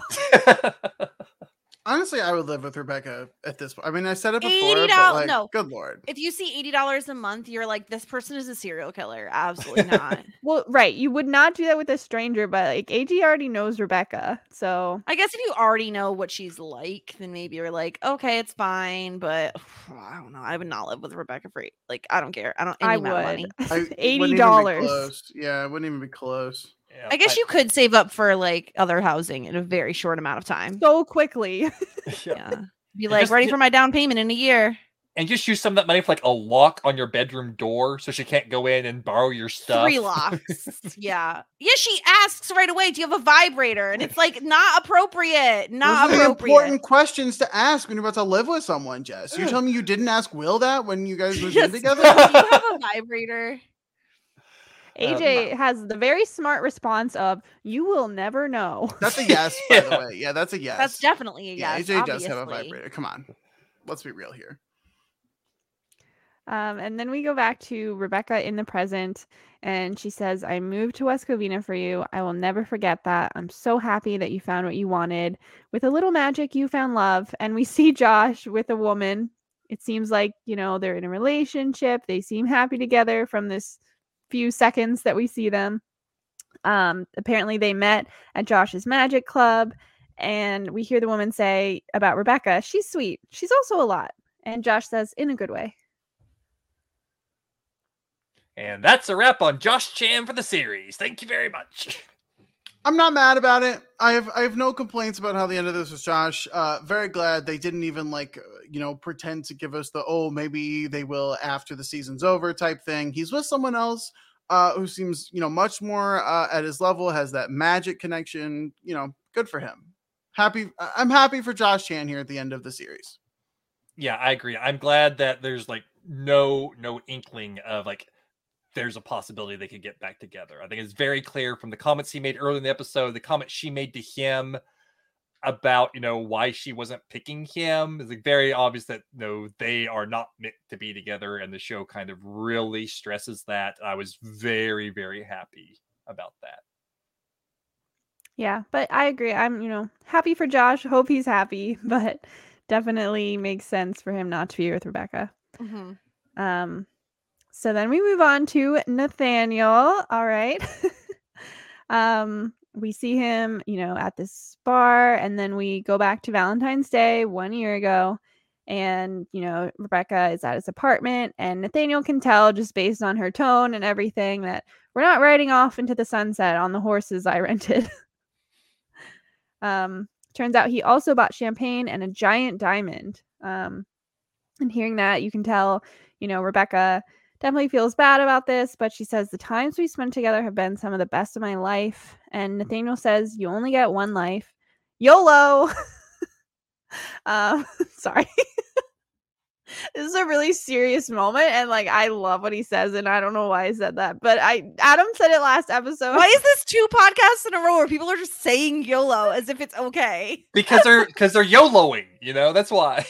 I'm sorry. Let me start over. So Nathaniel says, you only get one life. You got to live that the way you want. I think everyone deserves that. I do love this from Nathaniel. We then see him telling his dad that he's quitting. And Nathaniel says, no, you can't forbid it. I'm a grown-up man. And, Daryl and Bert are there supporting him. And then he tells them, now, if you'll excuse me, I need to see a man about a monkey. And then we see Nathaniel at some sort of outdoor wildlife place. He's got a monkey that he's holding, and this woman is talking to him in Spanish. And he starts crying a bit, says his heart has been broken. But that's actually not why he's crying. He says, look at him, the monkey. Their eyes are like mine. And everyone should know that as the world's #1 fan of I Go to the Zoo, I absolutely love that this is in the finale. Sorry, I just let out a big sigh while I was on mute. Let me just get that out there so everyone could hear it. Okay. That's basically where I'm at with this Nathaniel stuff and with the monkeys. Okay. That's fine. I happy for Nathaniel. He seems to be enjoying this kind of stuff. Lindy seems happy about it. And so I'm thrilled. Lindy's thrilled about it. So, okay. I wasn't in love with this. I feel like Josh's send off here was better than Nathaniel's. It feels deeper than Nathaniel's. Nathaniel's finished. Okay, I don't remember everything. I remember the let's go to the zoo situation, and he loves. I guess he loves monkeys. Their eyes look like our eyes, Jess.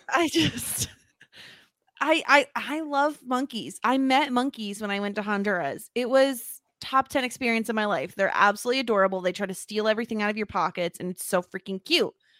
Again, I'm happy we didn't necessarily need to see every single one of the guys end up with somebody, right? That wouldn't have felt real either. It just felt a little more shallow than Josh's, which I feel like we should be saying the opposite considering who Josh is versus who Nathaniel is. Nathaniel just feels like he's gone through, they both have gone through like pretty good journeys, but like Josh has been like consistently a dope for all this time. And yes, now he wants to settle down.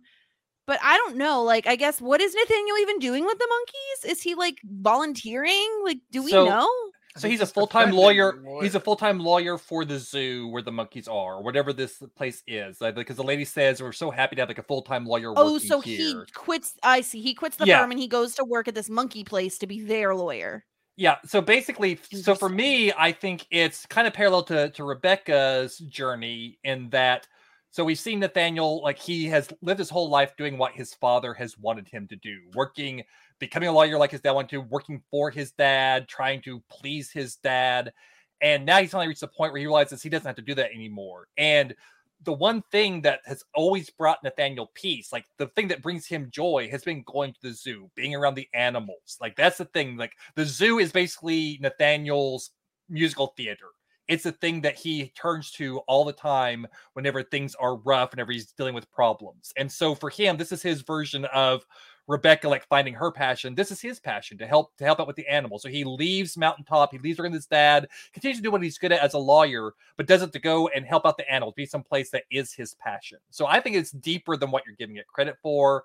That's totally fair. I didn't remember, like, I remembered him wanting to go to the zoo. I didn't remember like all of the like, oh, it's his like happy place. It's his like sanctuary.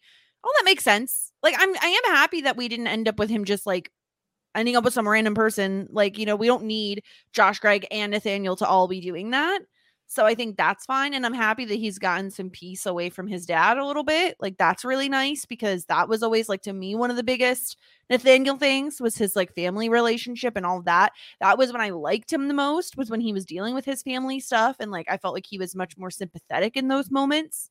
So I'm happy he's out from under his father's thumb for sure. Well, I love where he's ended up. Again, just go re-listen to I Go to the Zoo. It's one of my top 2 favorite songs from the show. Lindy, I would listen to it if only there were a version sung by you. Oh, have you not heard me sing it?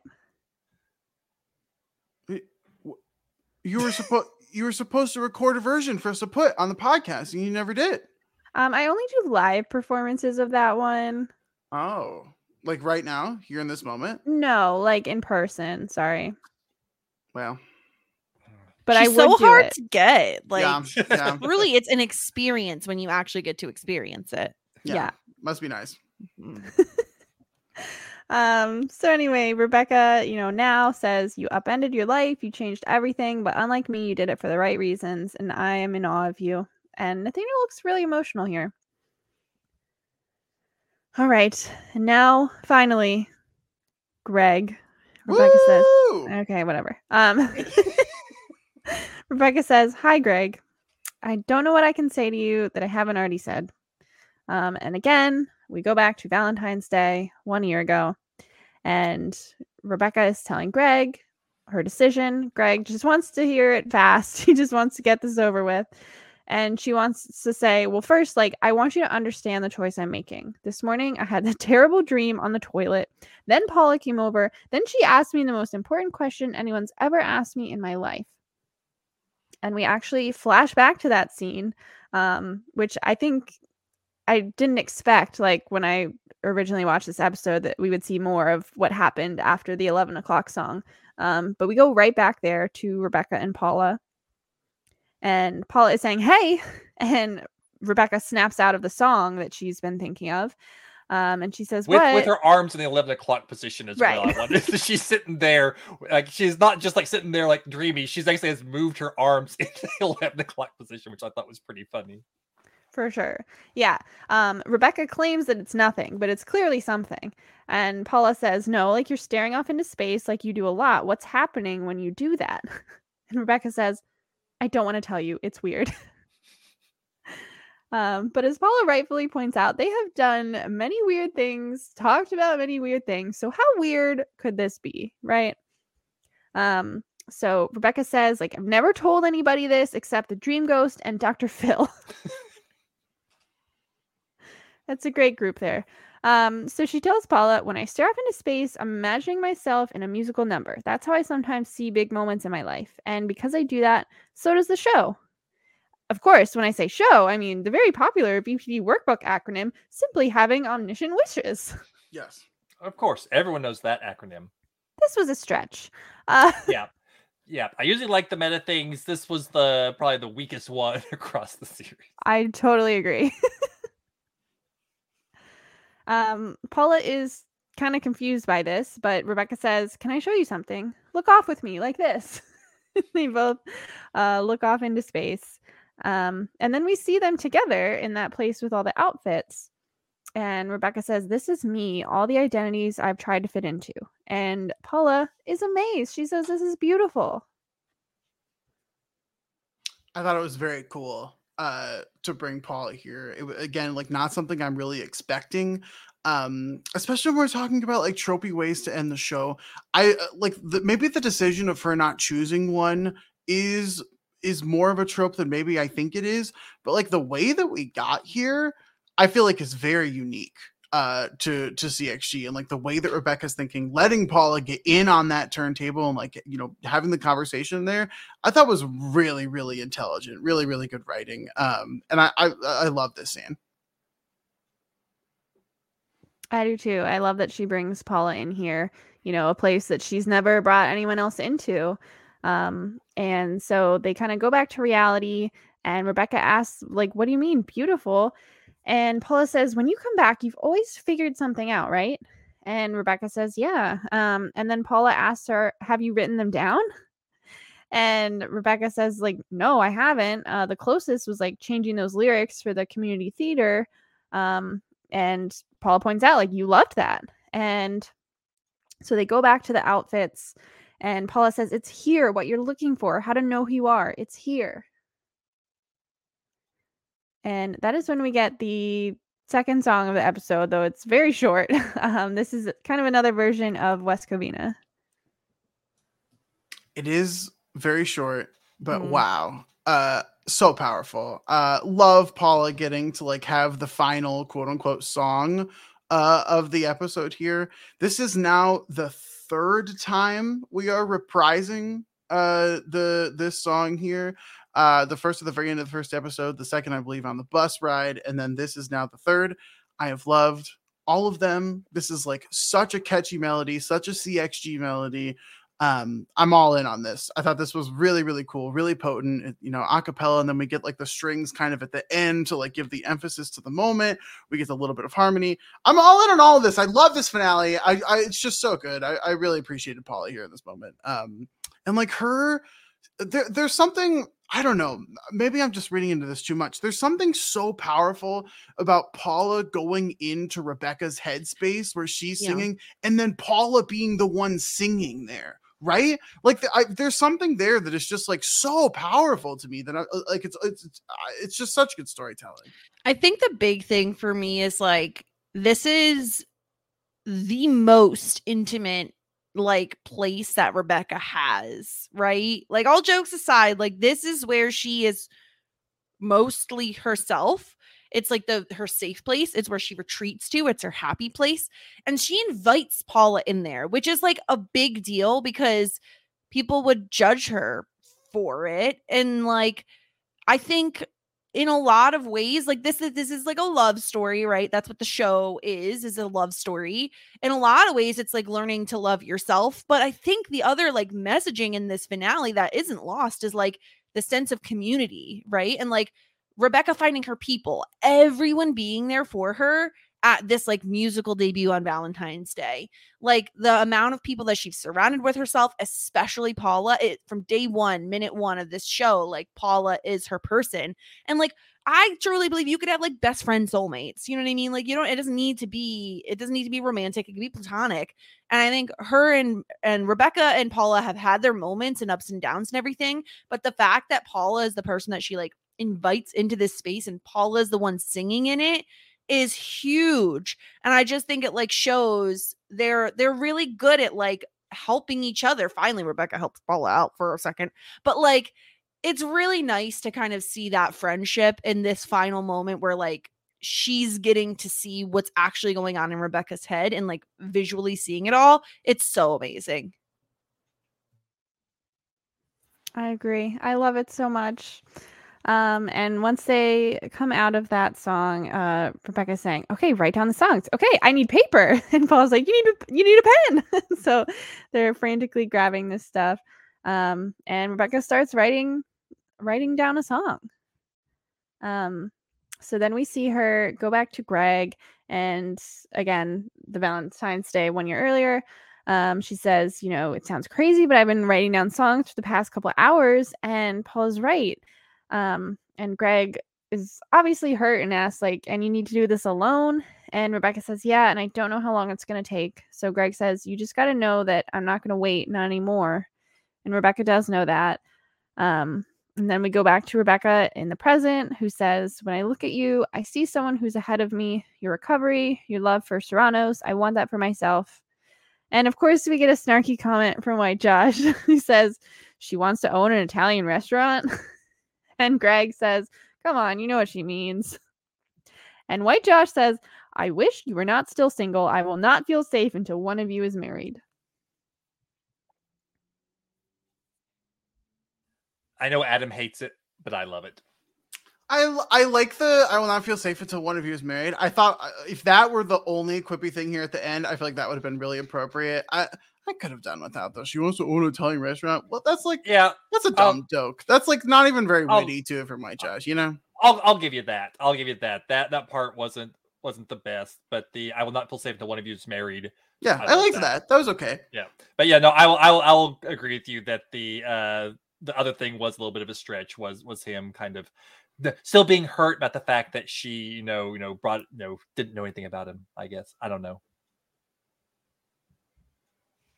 So then Rebecca starts talking again and says, "So over the past year, I have done some new and scary things." And so we see kind of a bunch of things she's worked on. So we first see her reading this book called Lyrics 101. And she learns that when writing songs, the most important thing is to learn to tell your story, your own story. And this is like a revelation to Rebecca. She tells AJ, "This book is amazing." But AJ walks out from Rebetzel's and is wearing a Dartmouth sweater that turns out he's mad that Rebecca borrowed it and got chocolate stains all over it. And of course, we get one final time with Rebecca mentioning Harvard. She says, "I'll get him a Harvard sweatshirt. It's better." Had to throw it in there. Yeah, love it. And then we see Rebecca taking piano lessons. She's never played piano or any other instrument. She's asks if she can call her teacher Rick, and it doesn't seem like that's actually his name, but not even remotely his name. He's okay with it for some reason. Rick rolls with the punches, I guess. Good for Rick. Rolls. Nice. He seemed concerned that she had never played an instrument, but like, wouldn't she have said that when she set up the lesson? Like, "I'm a beginner." Like, she may not have. I mean, it is Rebecca. She was like, "I need piano lessons," and didn't necessarily. I will say, my only issue with this, it's a very small nitpick with this particular scene of like the first piano lesson. Why does Rick have his hands over the keys constantly as though he is like on the precipice of starting to play the piano? They look like they're sharing the seat. They're like right next to each other. No, that's fine. No, that's actually normal. I'm okay with that part of that's it. That's normal. I've taught piano lessons. Linda. Telling you that's normal. I took piano lessons. I never sat on the same bench. Well, maybe your piano teacher hated you. I don't know. No, I definitely sat on the same bench as my piano teachers. Yeah, Lindy, there's no offense because there maybe is a little bit. Like, I was fired by my piano teacher. They like refused to teach. I have a lot of stories about piano lessons. I hated piano lessons as a kid. Whoa. Also, I was like a little like stupid rebel, but whatever. You were I'm sorry. You were a stupid rebel. Yeah, I was like rebelling against the stupidest things. Like, I didn't want to play the classical music for piano lessons, and so I just would like learn my own stuff. And my piano teacher would fire me. Anyway, he was like holding his hands over the keys, like about to play the whole scene, the entire time. His hands. Adam, you have really weird nitpicks sometimes. It just makes no sense. He's like, not on the verge of playing. I kind of get your obsession with people like fake playing instruments and Oh. being terrible at it. Don't even get me started. But I didn't even notice he was near the piano. Like I didn't even. Who cares? His fingers were, and they weren't like resting on the keys either. They were just hovering like a few inches. I don't know. Okay, whatever. We can move on. But that was my very, very small nitpick. So then we see Rebecca getting singing lessons. She's singing the notes, really kind of off key, and she's asking, but was it better than last week? And her teacher's like, yeah, you'll get there. It'll take a while, but you'll get there. And Getting here's- most of the notes. And here's where my dad, who was kind of half watching it, was like, she's sang well earlier. What's going on? I'm like, no, that was just in her head, Dad. This is like real life. Oh, okay. It makes sense. And then we also see Rebecca is at her apartment with Valencia, Heather, and Paula. She's thinking about like the last lyrics in one of her songs. Heather likes it. Valencia thinks it's catchy, and she has great taste. So If that she must does mean say it's so good. herself. And Paula says, "You're doing great, honey." And Rebecca, keeps working on her song. And then we go back to Rebecca now, talking to the crowd. I've written down a lot of what she said, so I'll just try to say it. Rebecca says, "I don't know if what I'm doing is any good, but I can finally show the outside world what's been in me this whole time.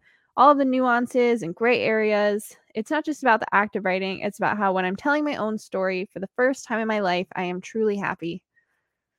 Just want to pause there and say, truly happy. We love to see it. And then she says, it's like I just met myself, like I just met Rebecca. I came to this town to find love, and I did. I love every person in this room, each and every one of you. Again, just talking to my friends, not the other people here for open mic night. Again, love that joke. And she says, you know what? Screw it. I love you guys too. It's a great sweater. And then she says, and for now, for the first time in my life, I can say that I'm finally ready for the other kind of love. Or maybe I'm finally ready for the other kind of love. And then we see this shot with all three of the guys in there. And mysteriously, Josh's girlfriend is not in the frame. Yeah, didn't like that, but oh well. She disappears. It's a magic thing. But she comes back, though, like after this shot. You see her again. And, she says, the kind we talk about a lot more. And it might be with someone in this room. And then we see the camera go from each guy individually. What? The Father Braun AJ moment. I'm not there yet. First, we see, Josh, Nathaniel, Greg. And then the camera goes to many other people in the room. So it goes to that guy, Jason, that random guy that she hooked up with. And then it goes to Bert and Jim, and they all have kind of like normal expressions on their faces, but then it goes over to Father Braun and AJ, and those two are like, wait, not me, right? No, right? thank you. Father Braun like moves away. Yeah. This was the second hardest that my dad laughed in the entire episode. That was great. And then Rebecca says, but whoever it's with, it won't be ending up with someone, because romantic love is not an ending. It's just a part of your story, a part of who you are. Yeah. Come on. I love this so much. I feel like the messaging is so on point. Like, I think especially when I look at when this show came out and kind of like where we were as a society and where we still are to a certain extent, like so much emphasis is put on like, okay, well, you're going to date a while and then you're going to get married and then you're going to have kids and then that's it. And then you die.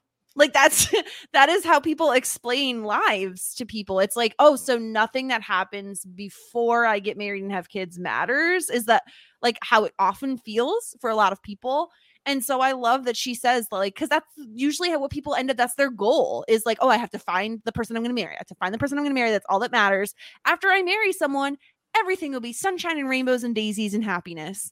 And I like how she's like, that's not it though. Like that's a part of someone's story. It's not like their entire story. And it's like, yeah, she finally gets it. Maybe society doesn't totally get it, but like Rebecca gets it at this point. And the way she's looking at love is so much healthier. I mean, she couldn't have had a worse outlook on it earlier, honestly, but like the way she's looking at it now is so much healthier of like, I got to get myself right before I'm even ever contemplating putting another person into like tying myself to another person, basically.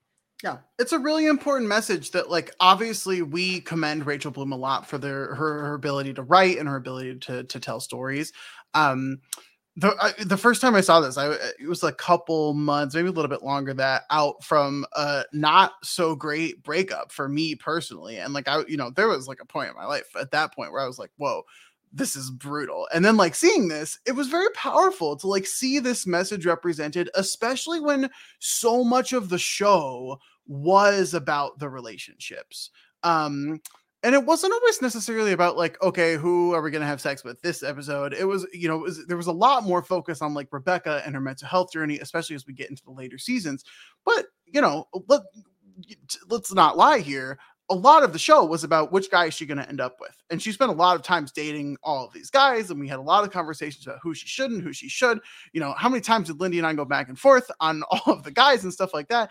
And yet we're ending the series in a way where Rebecca is telling a ridiculously positive message that not only she has taken to heart, but we've seen her grow so much from episode 1.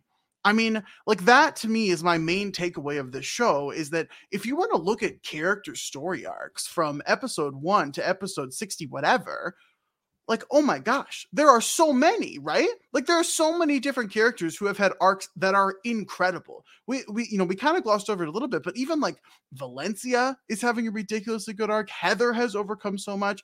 You might not like it, but like Greg's, recovery in his arc is incredible as well. I'll even say Nathaniel and his arc is really powerful and really important too. And you know what? Even Josh, a little bit, like maybe not as much as the others, although he had, he started way down below. So I guess, him getting there is really important too. But when you talk about like growth and character arcs, the show is incredible across the board. And like Rebecca delivering this message at the end, I thought was a very potent way to end the series. She has, found herself here. She has identified who she wants to be and is now understanding, I am ready to get out there. And the show doesn't go on. Like there's no, they kind of hint at the end, right? Like, oh, maybe she could be with someone else, but that's not what the show is doing. That's not how the show is ending, because the show is saying, this is Rebecca's journey. Maybe she'll go on, maybe she'll date one of them, whatever. We're panning across 7 guys, whatever. Like maybe she will, but like, that's not the point of it. And I think like that not being the point of it is the point of the show. And I just really appreciate that and really appreciate Rachel Bloom and really appreciate Crazy Ex-Girlfriend. So good on them. I really love this. Well said, Adam. I agree. Look at us agreeing here. Look at us. Who would have thought? Who'd have thunk it? We made it. And then the very end, I love the very end. So Rebecca says, here we go. And she sits down at the keyboard on the stage and she says, this is a song I wrote. And she kind of sighs and her hands approach the keys and she smiles and is going to begin to play. And that is the end. And look, every time I watch this, there are tears in my eyes. I just love this moment. It is full of so much happiness and hope and joy and growth, and look where we started, look where we are now, like the culmination of everything, but there's more to come. I just could not love this more. Lindy, if I could, I have went back and found the email. Oh no. Yes. Do it. And I'm with afraid. your permission, of course, I would like to read this. Is that okay? Yeah, I mean, how bad could it be? Okay. Okay, but yeah, before he Please, reads it, go ahead. before he reads it, I don't remember exactly what it says, but as I said at the beginning here, I appreciate the finale more and more every time I watch it. So I don't know how I felt exactly when I wrote this email, but I will say, like, everything I said in this podcast is how I feel now. So Yeah. October 1st, 2020. Really taking us back to the beginning of our friendship here. 9:40 p.m. What? That matters. I'm just setting the Very scene. important. Very important. Before we get the thoughts, Lindy did give a little disclaimer. Hi! Exclamation point. Here is what I wrote about the show after I rewatched it. It's very unedited, so don't judge me. Haha. Period. I always hedge. It's no matter what I'm saying. Okay. I have a newfound appreciation for Crazy Ex-Girlfriend after finishing my rewatch of the entire show. I think knowing what was going to happen in the finale majorly helped me enjoy it because I wasn't tense with the anticipation of finding out whether Rebecca would choose Greg, Josh, or Nathaniel. Knowing that she chose none of them and instead chose to dedicate herself to pursuing her musical theater passion made the finale a lot more heartfelt to me. The first time around, I had a hard time with the fourth season because I was so entranced by the Rebecca-Nathaniel romance that seeing them apart the entire season was disappointing. On again, off again relationships are frustrating, but off all the time was devastating. But I came out of this episode immensely proud of Rebecca. Knowing how far she's come and seeing how genuinely excited she is about music and songwriting made her choice to learn those skills endearing, believable, and inspiring. The montage of Rebecca taking piano lessons, voice lessons, and writing songs was funny and true to life. She isn't perfect. Her voice teacher admits it will take a long time to quote-unquote get there, but Rebecca is undeterred, approaching this endeavor with her characteristic enthusiasm. I will admit that I struggled with the recasting of Greg. I thought, why bother to bring him back? But the message is that life isn't perfect. Art isn't perfect. Sometimes you have to adjust, change your plan, work things out in a different way than you originally thought, just like Rebecca did. Plus, the show threw out so many self-referential jokes about the subject, knowing full well what they were doing and how it might be confusing, but pushing forward anyway with fervor. And if you think about it, the frustration with recasting Greg isn't because we didn't want Greg to come back. It's because we love the character and seeing him played by someone else might feel like an affront to that character. But it's a sign that the character is important to the story. I found myself so emotional at the ending. These characters we love, they're thriving, but it doesn't feel forced because they've experienced so much earned growth throughout the show. I also love the format they chose for this last episode, centering the events around Valentine's Day, but having the characters meet up the following Valentine's Day so that we can see what they've gone through in a year. It's a way to catch up with everybody without having to do a time skip at the end to wrap up everyone's story. Rebecca's at the mic, summarizing everyone's joys and achievements in the last year, ending with her three guys. What I noticed this time around that I failed to grasp the subtlety of the first time because I was so crushed by Nathaniel not being the outright choice throughout the season is that it's a real possibility for her to reconnect with any of the three men. I thought the show was clearly hinting at Greg, which, yes, they were, but they weren't denying the possibility of Nathaniel or even Josh. Josh has a girlfriend now, but Rebecca is clearly important to him, and they will always have affected each other's lives in a profound way. Nathaniel has moved and changed his life, working at a zoo, but the show makes no mention of his current romantic life, and his gaze at Rebecca clearly shows lingering affection. White Josh explicitly calls Greg out as being single, a clear sign that he might be, in fact, in a relationship with Rebecca again someday. But none of these options felt like the overwhelming odds-on favorite, and I like that. From Lindy, more than 2 years ago. Still very true to how you believe today. And I think, as I did think back then, that you summed it up beautifully.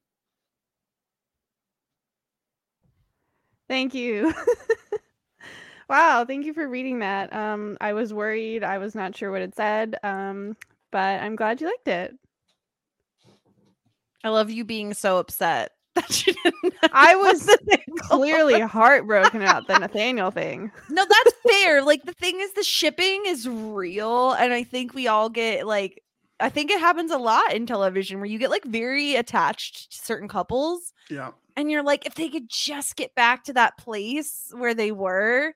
But timing is everything in relationships, and sometimes it just doesn't work out. But that's such a good point that you made in your email, Lindy, about how, like, the door isn't necessarily closed on any of these relationships, and a different time, with different, like, priorities, different, mental health awarenesses, stuff like that. Any one of these relationships could work and thrive. Probably not Josh, but the other two could probably work and thrive. And I think it's interesting that you point out that, like, the door's open. Like, it certainly could happen with any one of these three.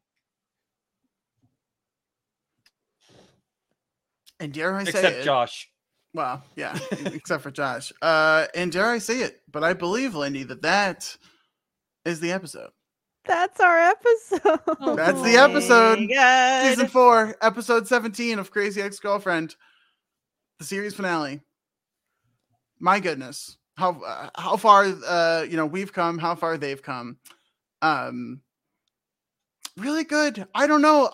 There's a lot of like series finales that I think don't do an amazing job. I feel like I'm always very critical of a series finale, partially because they're big shoes to fill, and I also think that shows should be starting almost with the series finale in mind of like, how do you want to wrap up this story that you're about to tell versus like how, in the moment are you going to tell it?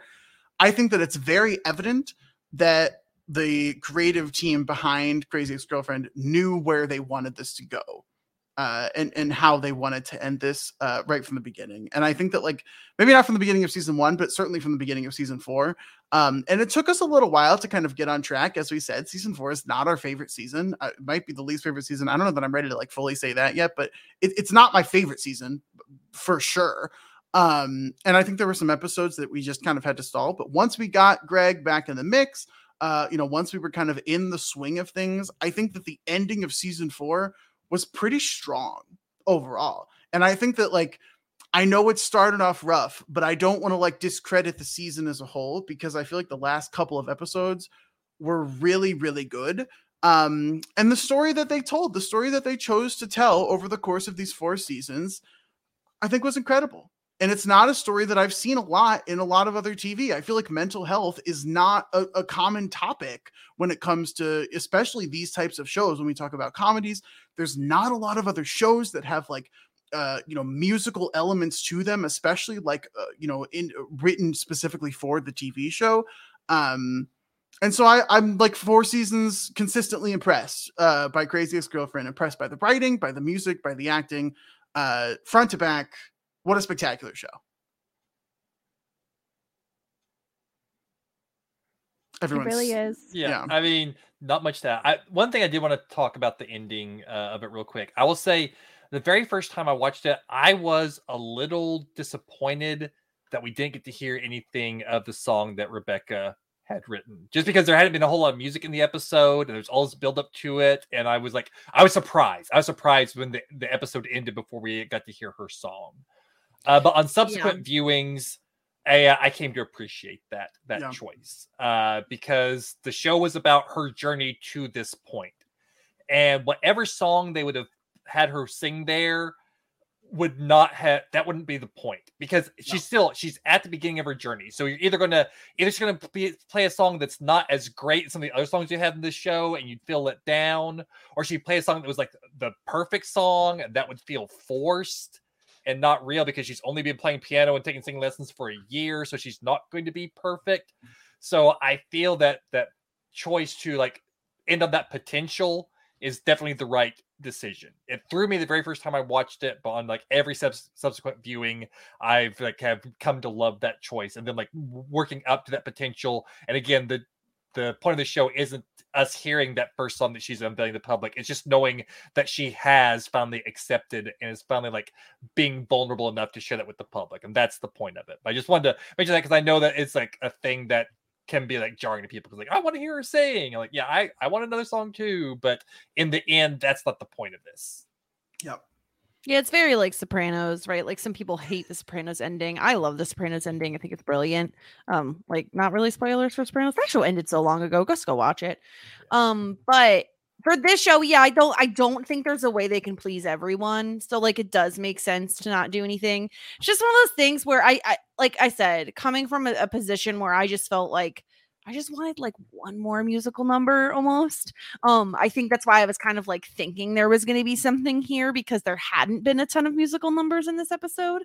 And so it kind of felt like we should have one here. But I do appreciate the decision to not do it. I think it's a smarter decision to not do it, but I can't be pleased. I want. Well, Jess, if you're interested in more musical numbers, have I got the episode for you Because while this is the last, episodic, episodic episode is a stupid thing to say, Adam. While this is the last, I'll say, scripted episode of Crazy Ex-Girlfriend, the next episode is just a concert of all the songs. Not all the songs, but a lot of the songs. So if you're interested in our musical numbers, there's still greatness to be found here. But that's like the end of the series. I mean, that's it. There's, nothing else to say. Done and dusted. Here we are. Yeah. I'm so sad. The show is so good. And, well, it's not that we're leaving the show behind. We can always rewatch it. But I can't believe that we're here at the end of our journey. And just seeing Rebecca's journey, it makes me really emotional. And, Yeah. Yeah, I'm so happy they got a chance to tell their full story, because there's so many shows out there that don't get that chance, that have these ideas and have these plans, and for one reason or another, they don't get the support to move on. And we know this show was on the verge of cancellation basically like every year. Like, its numbers were never great. It was like critically beloved, but the audiences never really flocked to it. And the fact that we were able to get all 4 seasons and we're able to get this full story of Rebecca is just a thing that I just have to be extremely grateful for, because we could have ended at the end of any of these seasons. We could have ended with last season with Rebecca going to jail. And that could have been the end of the series. Yeah. And that would have been like a horrendous way to end the show, But the fact that they were able to scrape by and be able to tell this amazing story about Rebecca's journey and her mental health and everything is just something that I'm just so thankful for. And that's it. That's the episode, season 4, episode 17 of Crazy Ex-Girlfriend. There we are. I'll just, that's it. I don't even know what to say. This is a weird position to be in. We've never ended a series The whole before. thing. Yeah, but that's the whole thing. Luckily, we're not done here on this particular podcast. We still have a few more things to do. No game this week. Jess, you want to take a few seconds to complain? I'm very upset. Yeah. Here's the situation. Yeah. Adam notoriously loves gambling. Literally was in Vegas like the week of that podcast, is going back to Vegas, has been to Vegas many times. Lindy, I've never heard you talk about gambling. I don't think you gamble very much. Adam literally knew the answer. He knew the answer to the question. I was so upset. I was so upset for Lindy, because there's nothing I wanted more than to come on the podcast and get Lindy her win, get her the W. It's all I wanted. I think this has been a long con by Adam where he was like, we'll get Jess on for the finale of the first season. And that way, in subsequent seasons, hopefully I have won by the time we get to Jess's spot in the quiz. Because let me tell you, I'm 2 for 2, baby. 2 for 2 with Lindy. There's the chemistry. We just vibe off each other when we do the quiz. Missed opportunities because Adam knows too much about gambling. I can't believe there are gambling I mean, I know there are podcasts about everything, but like gambling podcasts, I can't believe, first of all, that those exist, and second of all, that they have listeners. There are ridiculous hundreds of gambling podcasts. Why? What do people want to listen to? What is happening? What are they? I love hearing about gambling stories. Oh my gosh, people like it's some gambling story. Oh, and then I had a full house. Whoop, baby! Like, what even does that podcast sound like? I mean, I can refer you to a couple podcasts. Okay. Luckily, Todd's Game Corner is not like going away, though. I'm sure. I'm so upset. I guess we haven't necessarily talked about it, but I am pretty convinced that we will be doing another. This is called Gamblegate of 2022, and it will never be forgotten.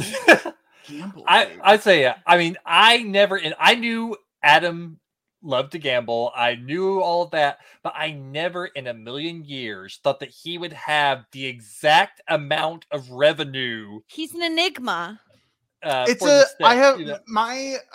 have very niche interests. They're very I don't know a lot about everything, but I know everything, or I know everything about a little. I don't know. You know a little about everything. No. I know everything about a little. That's what I'm saying. No, you're saying the opposite. You're saying that he knows a little about everything. He knows everything about There are very like few I've things. never seen an episode of The Sopranos. I couldn't tell you a What thing is wrong about The with Sopranos. you? I couldn't tell you a thing about The Sopranos, but when it comes to My like gambling God. or Nevada State revenue, like yeah, I can talk about that. Anyway. I don't want to know how your brain works. It sounds It so doesn't. stressful. It really doesn't very often. But I'm sure we'll be doing Todd's Game Corner in our next show. So fear not. Also, you don't have to come on for the finale. You can come on for whatever episode you want. I'm just upset about it. Yeah, I think that you the whole I love a finale. I think that was more on you than it was. I on do me. love a finale. Yeah, I'm me too. notoriously pro premiere and finale because it's a new like, especially a premiere. There's a new look. There's a new vibe. There may be new characters. There's a new setting. It's exciting. You Yeah. know, finale, same thing. We're wrapping it up. Like Yeah. it's all exciting. Okay, well, you're welcome to come on for the premiere, I guess, of whatever we do next. Well, if you first want. I got to hear what it is. Okay, well, we're not there yet. We Oh, still have God. we still have to give out some pretzels and a truly happy point here. We had 2 songs of the episode, and because I am the drama, we're gonna start with the second song, the West Covina. Or the drama. The final reprise. I'm giving this one a 4.5. I really loved it. It was very short, but like the power behind the song and the message behind the song. You know what? Screw it. I'm giving this a 5. Everything about the song was amazing. Maybe it could have gone on a little bit longer, but I just loved it so much. Paula is amazing. I love giving her this final shot here. Give me 5 pretzels for this West Covina reprise. Lindy, what about you? Well, I don't have to raise my score because I'm starting out at a 5. Oh, Lindy's already at a 5. We love to see it. Oh my God. Todd. Oh my goodness! Now I'm going to feel bad if I don't give it a 5. Yeah. And yet, You should. I really like it, but again, it is so short. It is, I don't know, hard for me to give something that's such a snippet a full 5 pretzels. And yet. No, I'm going to give it a. I'm getting the look. I'm getting the looks from both my co-hosts. They're both. Do giving what me you the look. feel. I will Todd. give you different looks, Todd. I will give you such different looks. Yeah, I'm gonna where Adam started. I'm giving it a 4.5. Okay, it's still pretty high. I don't know It's what not bad. Why would we be upset about that? I'm a little upset, but okay, Jess. What about Jess? What about you? I'm happy I don't have to break the bowl because I was not going to give this a 5. The thing is, it's like literally, I literally, in the time you've all been giving your scores, went on YouTube to re-listen to it. That's how short it is. It's 45 seconds long. Oh, Like, that's it's actually not- longer than I thought it was. Okay. Well, and that's with like them talking at the like beginning and end. So Okay. like less than 45 seconds long. Again, I like the meaning behind it and like the fact that they're reprising it. It's nice, but I cannot in good conscience give it higher than a 4. I have to go with a 4. Jess is a big length gal. You heard it here first. Okay, and then our 11 o'clock number, our final song that we are rating of the series. If I could give this song higher than a 5, I would. I don't think that anyone's going to let me do that, and therefore Nope. it gets a 5. Lindy, your thoughts on 11 o'clock? 11 o'clock is getting a full 5 from Yeah. me. Absolutely. Lindy and I, we've been in lockstep all episode, which is very weird, but I love the way this is ending. It's really It's throwing great. off my vibe. Yeah, I don't know. I love it. This is like the first time ever, and I'm so happy to see it. Todd, 11 o'clock. A 5. No Easy question. 5. We love to see it. And Jess. Obviously a 5. I'm not a monster. Well, Beautiful. we could debate that last point, but Not right now. a full bowl of pretzels there. We've had 2 perfect full bowls of pretzels. What do we decide? Bigger bowls, like huge bowls. When we have a What are you guest, talking about? when we have a guest and everyone gives a 5, Did overstuffed we decide bowls. something? No, I don't think we did. I'm just bursting No. bowls. bursting bowls of pretzels, I don't think so. You No. need Like a double that. B. big bowls. No, Big I bowls. Who likes big bowls? We like big bowls. we Big- do not need. I a like big separate bowls and I term. cannot lie. Well, I don't know. 11 o'clock gets a perfect score from us, which is amazing. And that is it.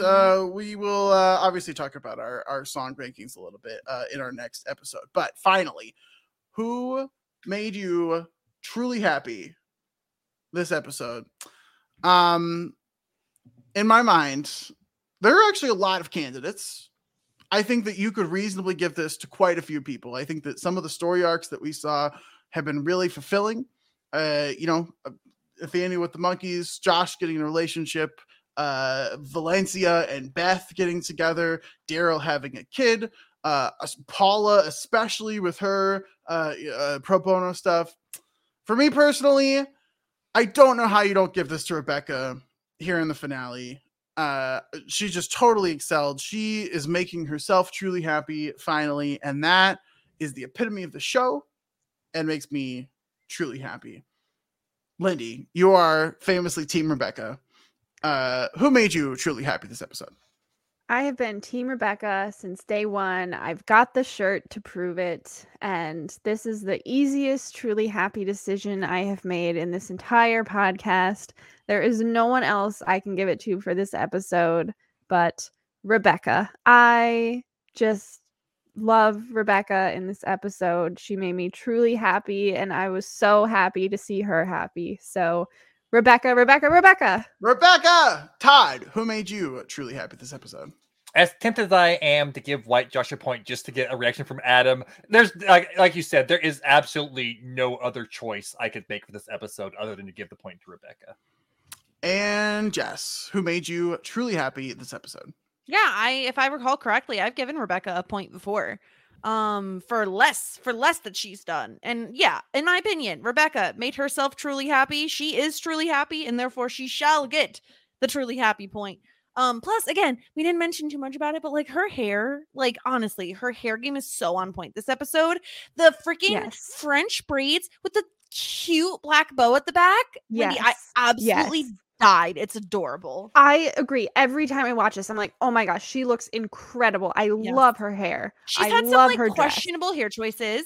I was like kind of in for the really vampy dark look when she went bad. But this feels like a Rebecca look where it's like lighter brown, but she has the braids. Braids are always like very feminine to me, like just like these cute braids with this cute little bow. It's amazing. It's adorable. 10 out of 10. She gets my truly happy point. Yeah, and just to give Rebecca her point in season 2. So yeah, okay. It did. Well, we have given our pretzels, we have given our truly happy point, and we have finished with the episode No Game today. So I think it is high time that we get out of here. 2.5 hours. Not bad. You better done tell me what the heck you're recording. Oh my goodness, I almost forgot about that. No, you didn't. This is a lie. He was baiting me. So we can announce here at this point our next show. There might be a little break in between. We have a few kind of one-off situations that we're going to do before we actually start this show. So stay tuned for those things. We'll talk a little more about that next episode. But our next show that we are officially covering is, drum roll please. I'm not going to edit in a drum roll, so we actually have to. Yeah, okay, we actually have to. Is Zoe's Extraordinary Playlist. Yay! I was thinking that when I got on this podcast today. I was like, oh, I really am like vibing with it being Zoe's. You have your Skylar, what's his face? You have all the singing. Yeah, Jess did guess this at one point in one of our group chats. Jess had a lot of guesses though. She had a lot of this was the one I felt strongest about. Besides that other one that is airing currently, where there's like people in it. Anyway, it doesn't matter. This is the one that I thought. That's our next show. And I will just say right off the top here, I have not seen an episode of this show. You have? How did I not know this? No spoilers. No spoilers allowed here. I have not seen an episode of the show. We will be going into this very strictly no spoilers this time. Wait, Lindy and Todd have seen it though, right? Yes, so we've both seen it. I have seen all of it. Lindy has seen all except for like the there was a movie that came out. I don't think I saw the movie either. The movie yet. Yeah, I don't think I saw the movie either. Yeah. Okay. So I've seen everything, including the movie. Lindy has seen everything except the movie. Adam has not seen any of it. This is so exciting. I'm very excited about this news. And it's 2 seasons, so it's not too much. Yeah. It was like easier to commit to for those of us that needed a shorter commitment. So yeah, it's 25 episodes total. That's not even a year. That's like nothing. Yeah, we'll be done with that in no time. We're already gonna have to start talking about our next show after this. So that's what we're going to be doing next. However, that will not be our next episode. We will be talking about the concert that is on Netflix, so you can actually watch that. It's just a bunch of songs. And so we might combine the concert with like a season 4 retrospective. We'll talk about it. We'll have another episode next week, at the very least, talking about the concert. So we're not technically done with Crazy Ex-Girlfriend coverage here. We're still going to talk about the full season as well as the concert, like I said. But in terms of the scripted show, we're done. 2.5 hours. Nice, tight, clean podcast. It's like the shortest amount of time I've ever been. No record breaking. I'm surprised. Not having a game is huge. Not having the game, and also you caught me late at night, and like later at night me doesn't do as long a podcast as earlier in the night me. Well, that's the trick. Yeah, it was mission success. I think. Also, it's a Monday, and I'm kind of tired. It's always a Monday, but okay. Well, that's it for us here today. Unless anyone has any final thoughts about the episode, anything else you'd like to say? If not, Jess, thanks so much for being here. This was so much fun. Oh my gosh, this was amazing. I'm so happy I got to come on every season and just talk nonsense with you guys. It's been so great. I can't wait for you guys to cover Zoe's Extraordinary Playlist because I really love that show, and I'm really excited to rewatch it now that I know you guys are gonna be covering it because it's just so fun. I don't know. I'm really excited. I'm really happy you guys brought me along on this journey. And Todd's Game Corner better keep continuing. And I'm still gonna choose Lindy's team every single time. And we're gonna beat Adam next time. You'll see. That's right. How many episodes are in 25 episodes total. So what is it, like 12 1 with the movie? Is that what the situation Oh, well, is? it'd be 12 13 1 with the movie. So 25 plus a movie. Okay, so I have to win the first 7 games of the first season, and then I just got to make sure I get these in. And now right. Todd knows no gambling questions for Adam. No corn questions either. And also, I learned today no questions about loons either, because Adam apparently has Why do you know everything about loons, Adam? What's wrong with you? I don't know. Listen to the Cabinet of Curiosities podcast. Okay. Jess, if people want to hear other ramblings from you much. or other podcasts, what else do you have going on? What are you doing these days? Yeah, so you could catch me over on Post Show Recaps. I cover Community. We're in season 4. It's okay. We're speeding through it. We're doing 2 episodes at a time. If you don't like season 4, that's cool. Neither do I. We're going to get through it very quickly. But that's happening on Community Building over at Post Show Recaps. Of course, Adam has made an appearance. It's a great podcast. Go check that out. I'm also covering Mythic Quest with Adam. Lindy has joined us. Todd will be joining us, or by the time this comes out, he already will have joined us on Mythic Quest. We're covering season 3. Love that show. Season 3 has been so good. So check that out as well. And then let's see, I guested on the White Lotus podcast for feedback on Post Show Recaps. And besides that, of course, everything going on at Shit 90 Shows Taught Me with Sarah Ferguson. We are covering the penultimate season of Dawson's Creek. So we're in season 5 territory for that. Dawson just lost his virginity. We're all rejoicing. Boy Meets World. We are like, oh my God, we're so close to being done with Boy Meets World. It's stressing me out. We only have 3 episodes more to cover and like 5 podcasts total left for that show. It's going to be done by the end of 2022. I don't know how to feel about it. It's my first baby. It's my little child, and it's going to be over soon. But there's a ton of backlog you could go listen to. So many podcasts, so many guests. It's been lovely. It's been wonderful. And it's almost the holiday season, which means tons of Christmas content coming out soon on Shit 90 Shows Taught Me. So you can find me at the Jess Sterling and at Shit 90's Pod. And I think that's everything. Amazing. Jess, you barely have anything going on. You should probably pick up a few more podcasts. I really don't think I can. Lindy, what are you doing these days? What are you up to? Yes. Well, as Jess said, I was just a guest on the Mythic Quest podcast for episode 4. That was a ton of fun with Jess and Adam. As always, I absolutely love to just be able to talk with Jess Sterling, my friend. It's amazing. I love it when you're here. You're the best. Adam, stop making faces. No, even the people that were listening to the podcast could feel you making faces. Lindy's like, I guess on this podcast with Jess and Adam, and I love talking to Jess. Jess is the best. Jess is amazing. Yeah, because I'm so nice and so kind to Lindy. Mm-hmm.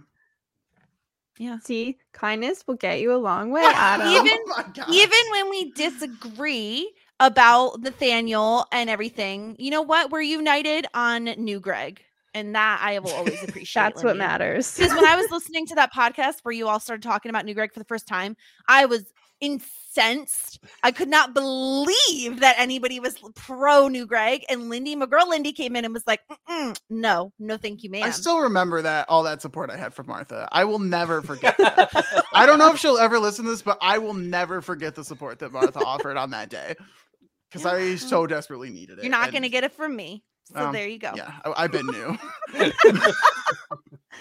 Well, yes, as always, this has been amazing. And yes, find us on Twitter at our podcast Twitter, 1CXG Podcast. Amazing. Todd, what are you up to? Where can people find you at? You can find me on Twitter at Librarian Todd, because Todd Librarian was too many characters. You can also find me on post-show recaps covering Cabinet of Curiosities. By the time this drops, the last episode of our coverage will have dropped. But we have 8 episodes in the coverage plus the preview episodes. So if you're really interested in like a really well done horror anthology that even a non-horror fan Adam enjoyed multiple episodes of, and how scary is it? Like on a scale of 1 to 10? There's like 2 episodes you shouldn't watch, Jess. That's what I'll say. Okay. The others are definitely worth watching. Yeah, I mean, Adam, the kind of a spoiler if you haven't listened to the podcast, Adam said like 2 of the episodes of the series, like 2 of the best episodes of TV that he's seen this year. So I was way more. I came into it with very low expectations, and I was highly impressed. Yeah. So anyway, even if you're not a big horror fan, there is definitely stuff to be enjoyed about that. So it was a lot of fun getting to cover that with Adam. On top of that, like Jess said, I'm going to be on episode 5 of Mythic Quest coverage for post show recaps. And that's about all I have going on these days. Amazing. I'm Adam H. You can find me on Twitter at PianomanAdam1. And I just have to say, as we're doing all these plugs, the thing that I really love is that we are all talking together about so much TV, so much fun. We're all doing it together, and it's a freaking blast. As was said multiple times, Mythic Quest podcast on post show recaps. Season 3 is really fun. You should come check it out. Final Fantasy VII Remake, also on post show recaps. The attractiveness rankings have changed dramatically. And a new bulge has entered the arena is all I'm going to say. Did you say a new bulge? Yes, that's exactly what I said. So check out that podcast. I really think I need to check it out. We have so much fun talking about there. Even if you know nothing about Final Fantasy VII Remake. And I truly don't. Yeah. I think you'll have fun listening to that podcast because I kind of go full unhinged just to see what, how Zed, I try to get reactions out of Zed. It's very fun. Mm-hmm. Anyway. Cabinet of Curiosities, as Todd already talked about, we are finishing up that coverage over on post show recaps. Yeah, not a show I thought I'd be recommending, a show I'm very glad we got Todd to talk about on post show recaps, but I don't know, there's some good stuff in there, and it's I'm not gonna lie about it. There's some good stuff in there. There's maybe some stuff you can skip, but holy cow, there's some good episodes. And then, of course, Doctor Who podcast with Kevin Monday and Melissa Woodward. We are talking about the Rise of the Cybermen Age of Steel into the David Tennant era as well this week, which is going to be very, very fun. But the most important place you can find me is right back here, where next week we'll be talking about the concert. We'll be talking about season 4 of Crazy Ex-Girlfriend, and we'll be doing it together. And as my final note for this series finale podcast, Todd and Lindy, this was truly such a pleasure. Very happy to have you both along for the ride here. Very happy to be along for the ride here. And excited to see where we go next with all of our guests, including Jess, and we'll see what happens as we go forward. But this has been very fun. And until next week, bye.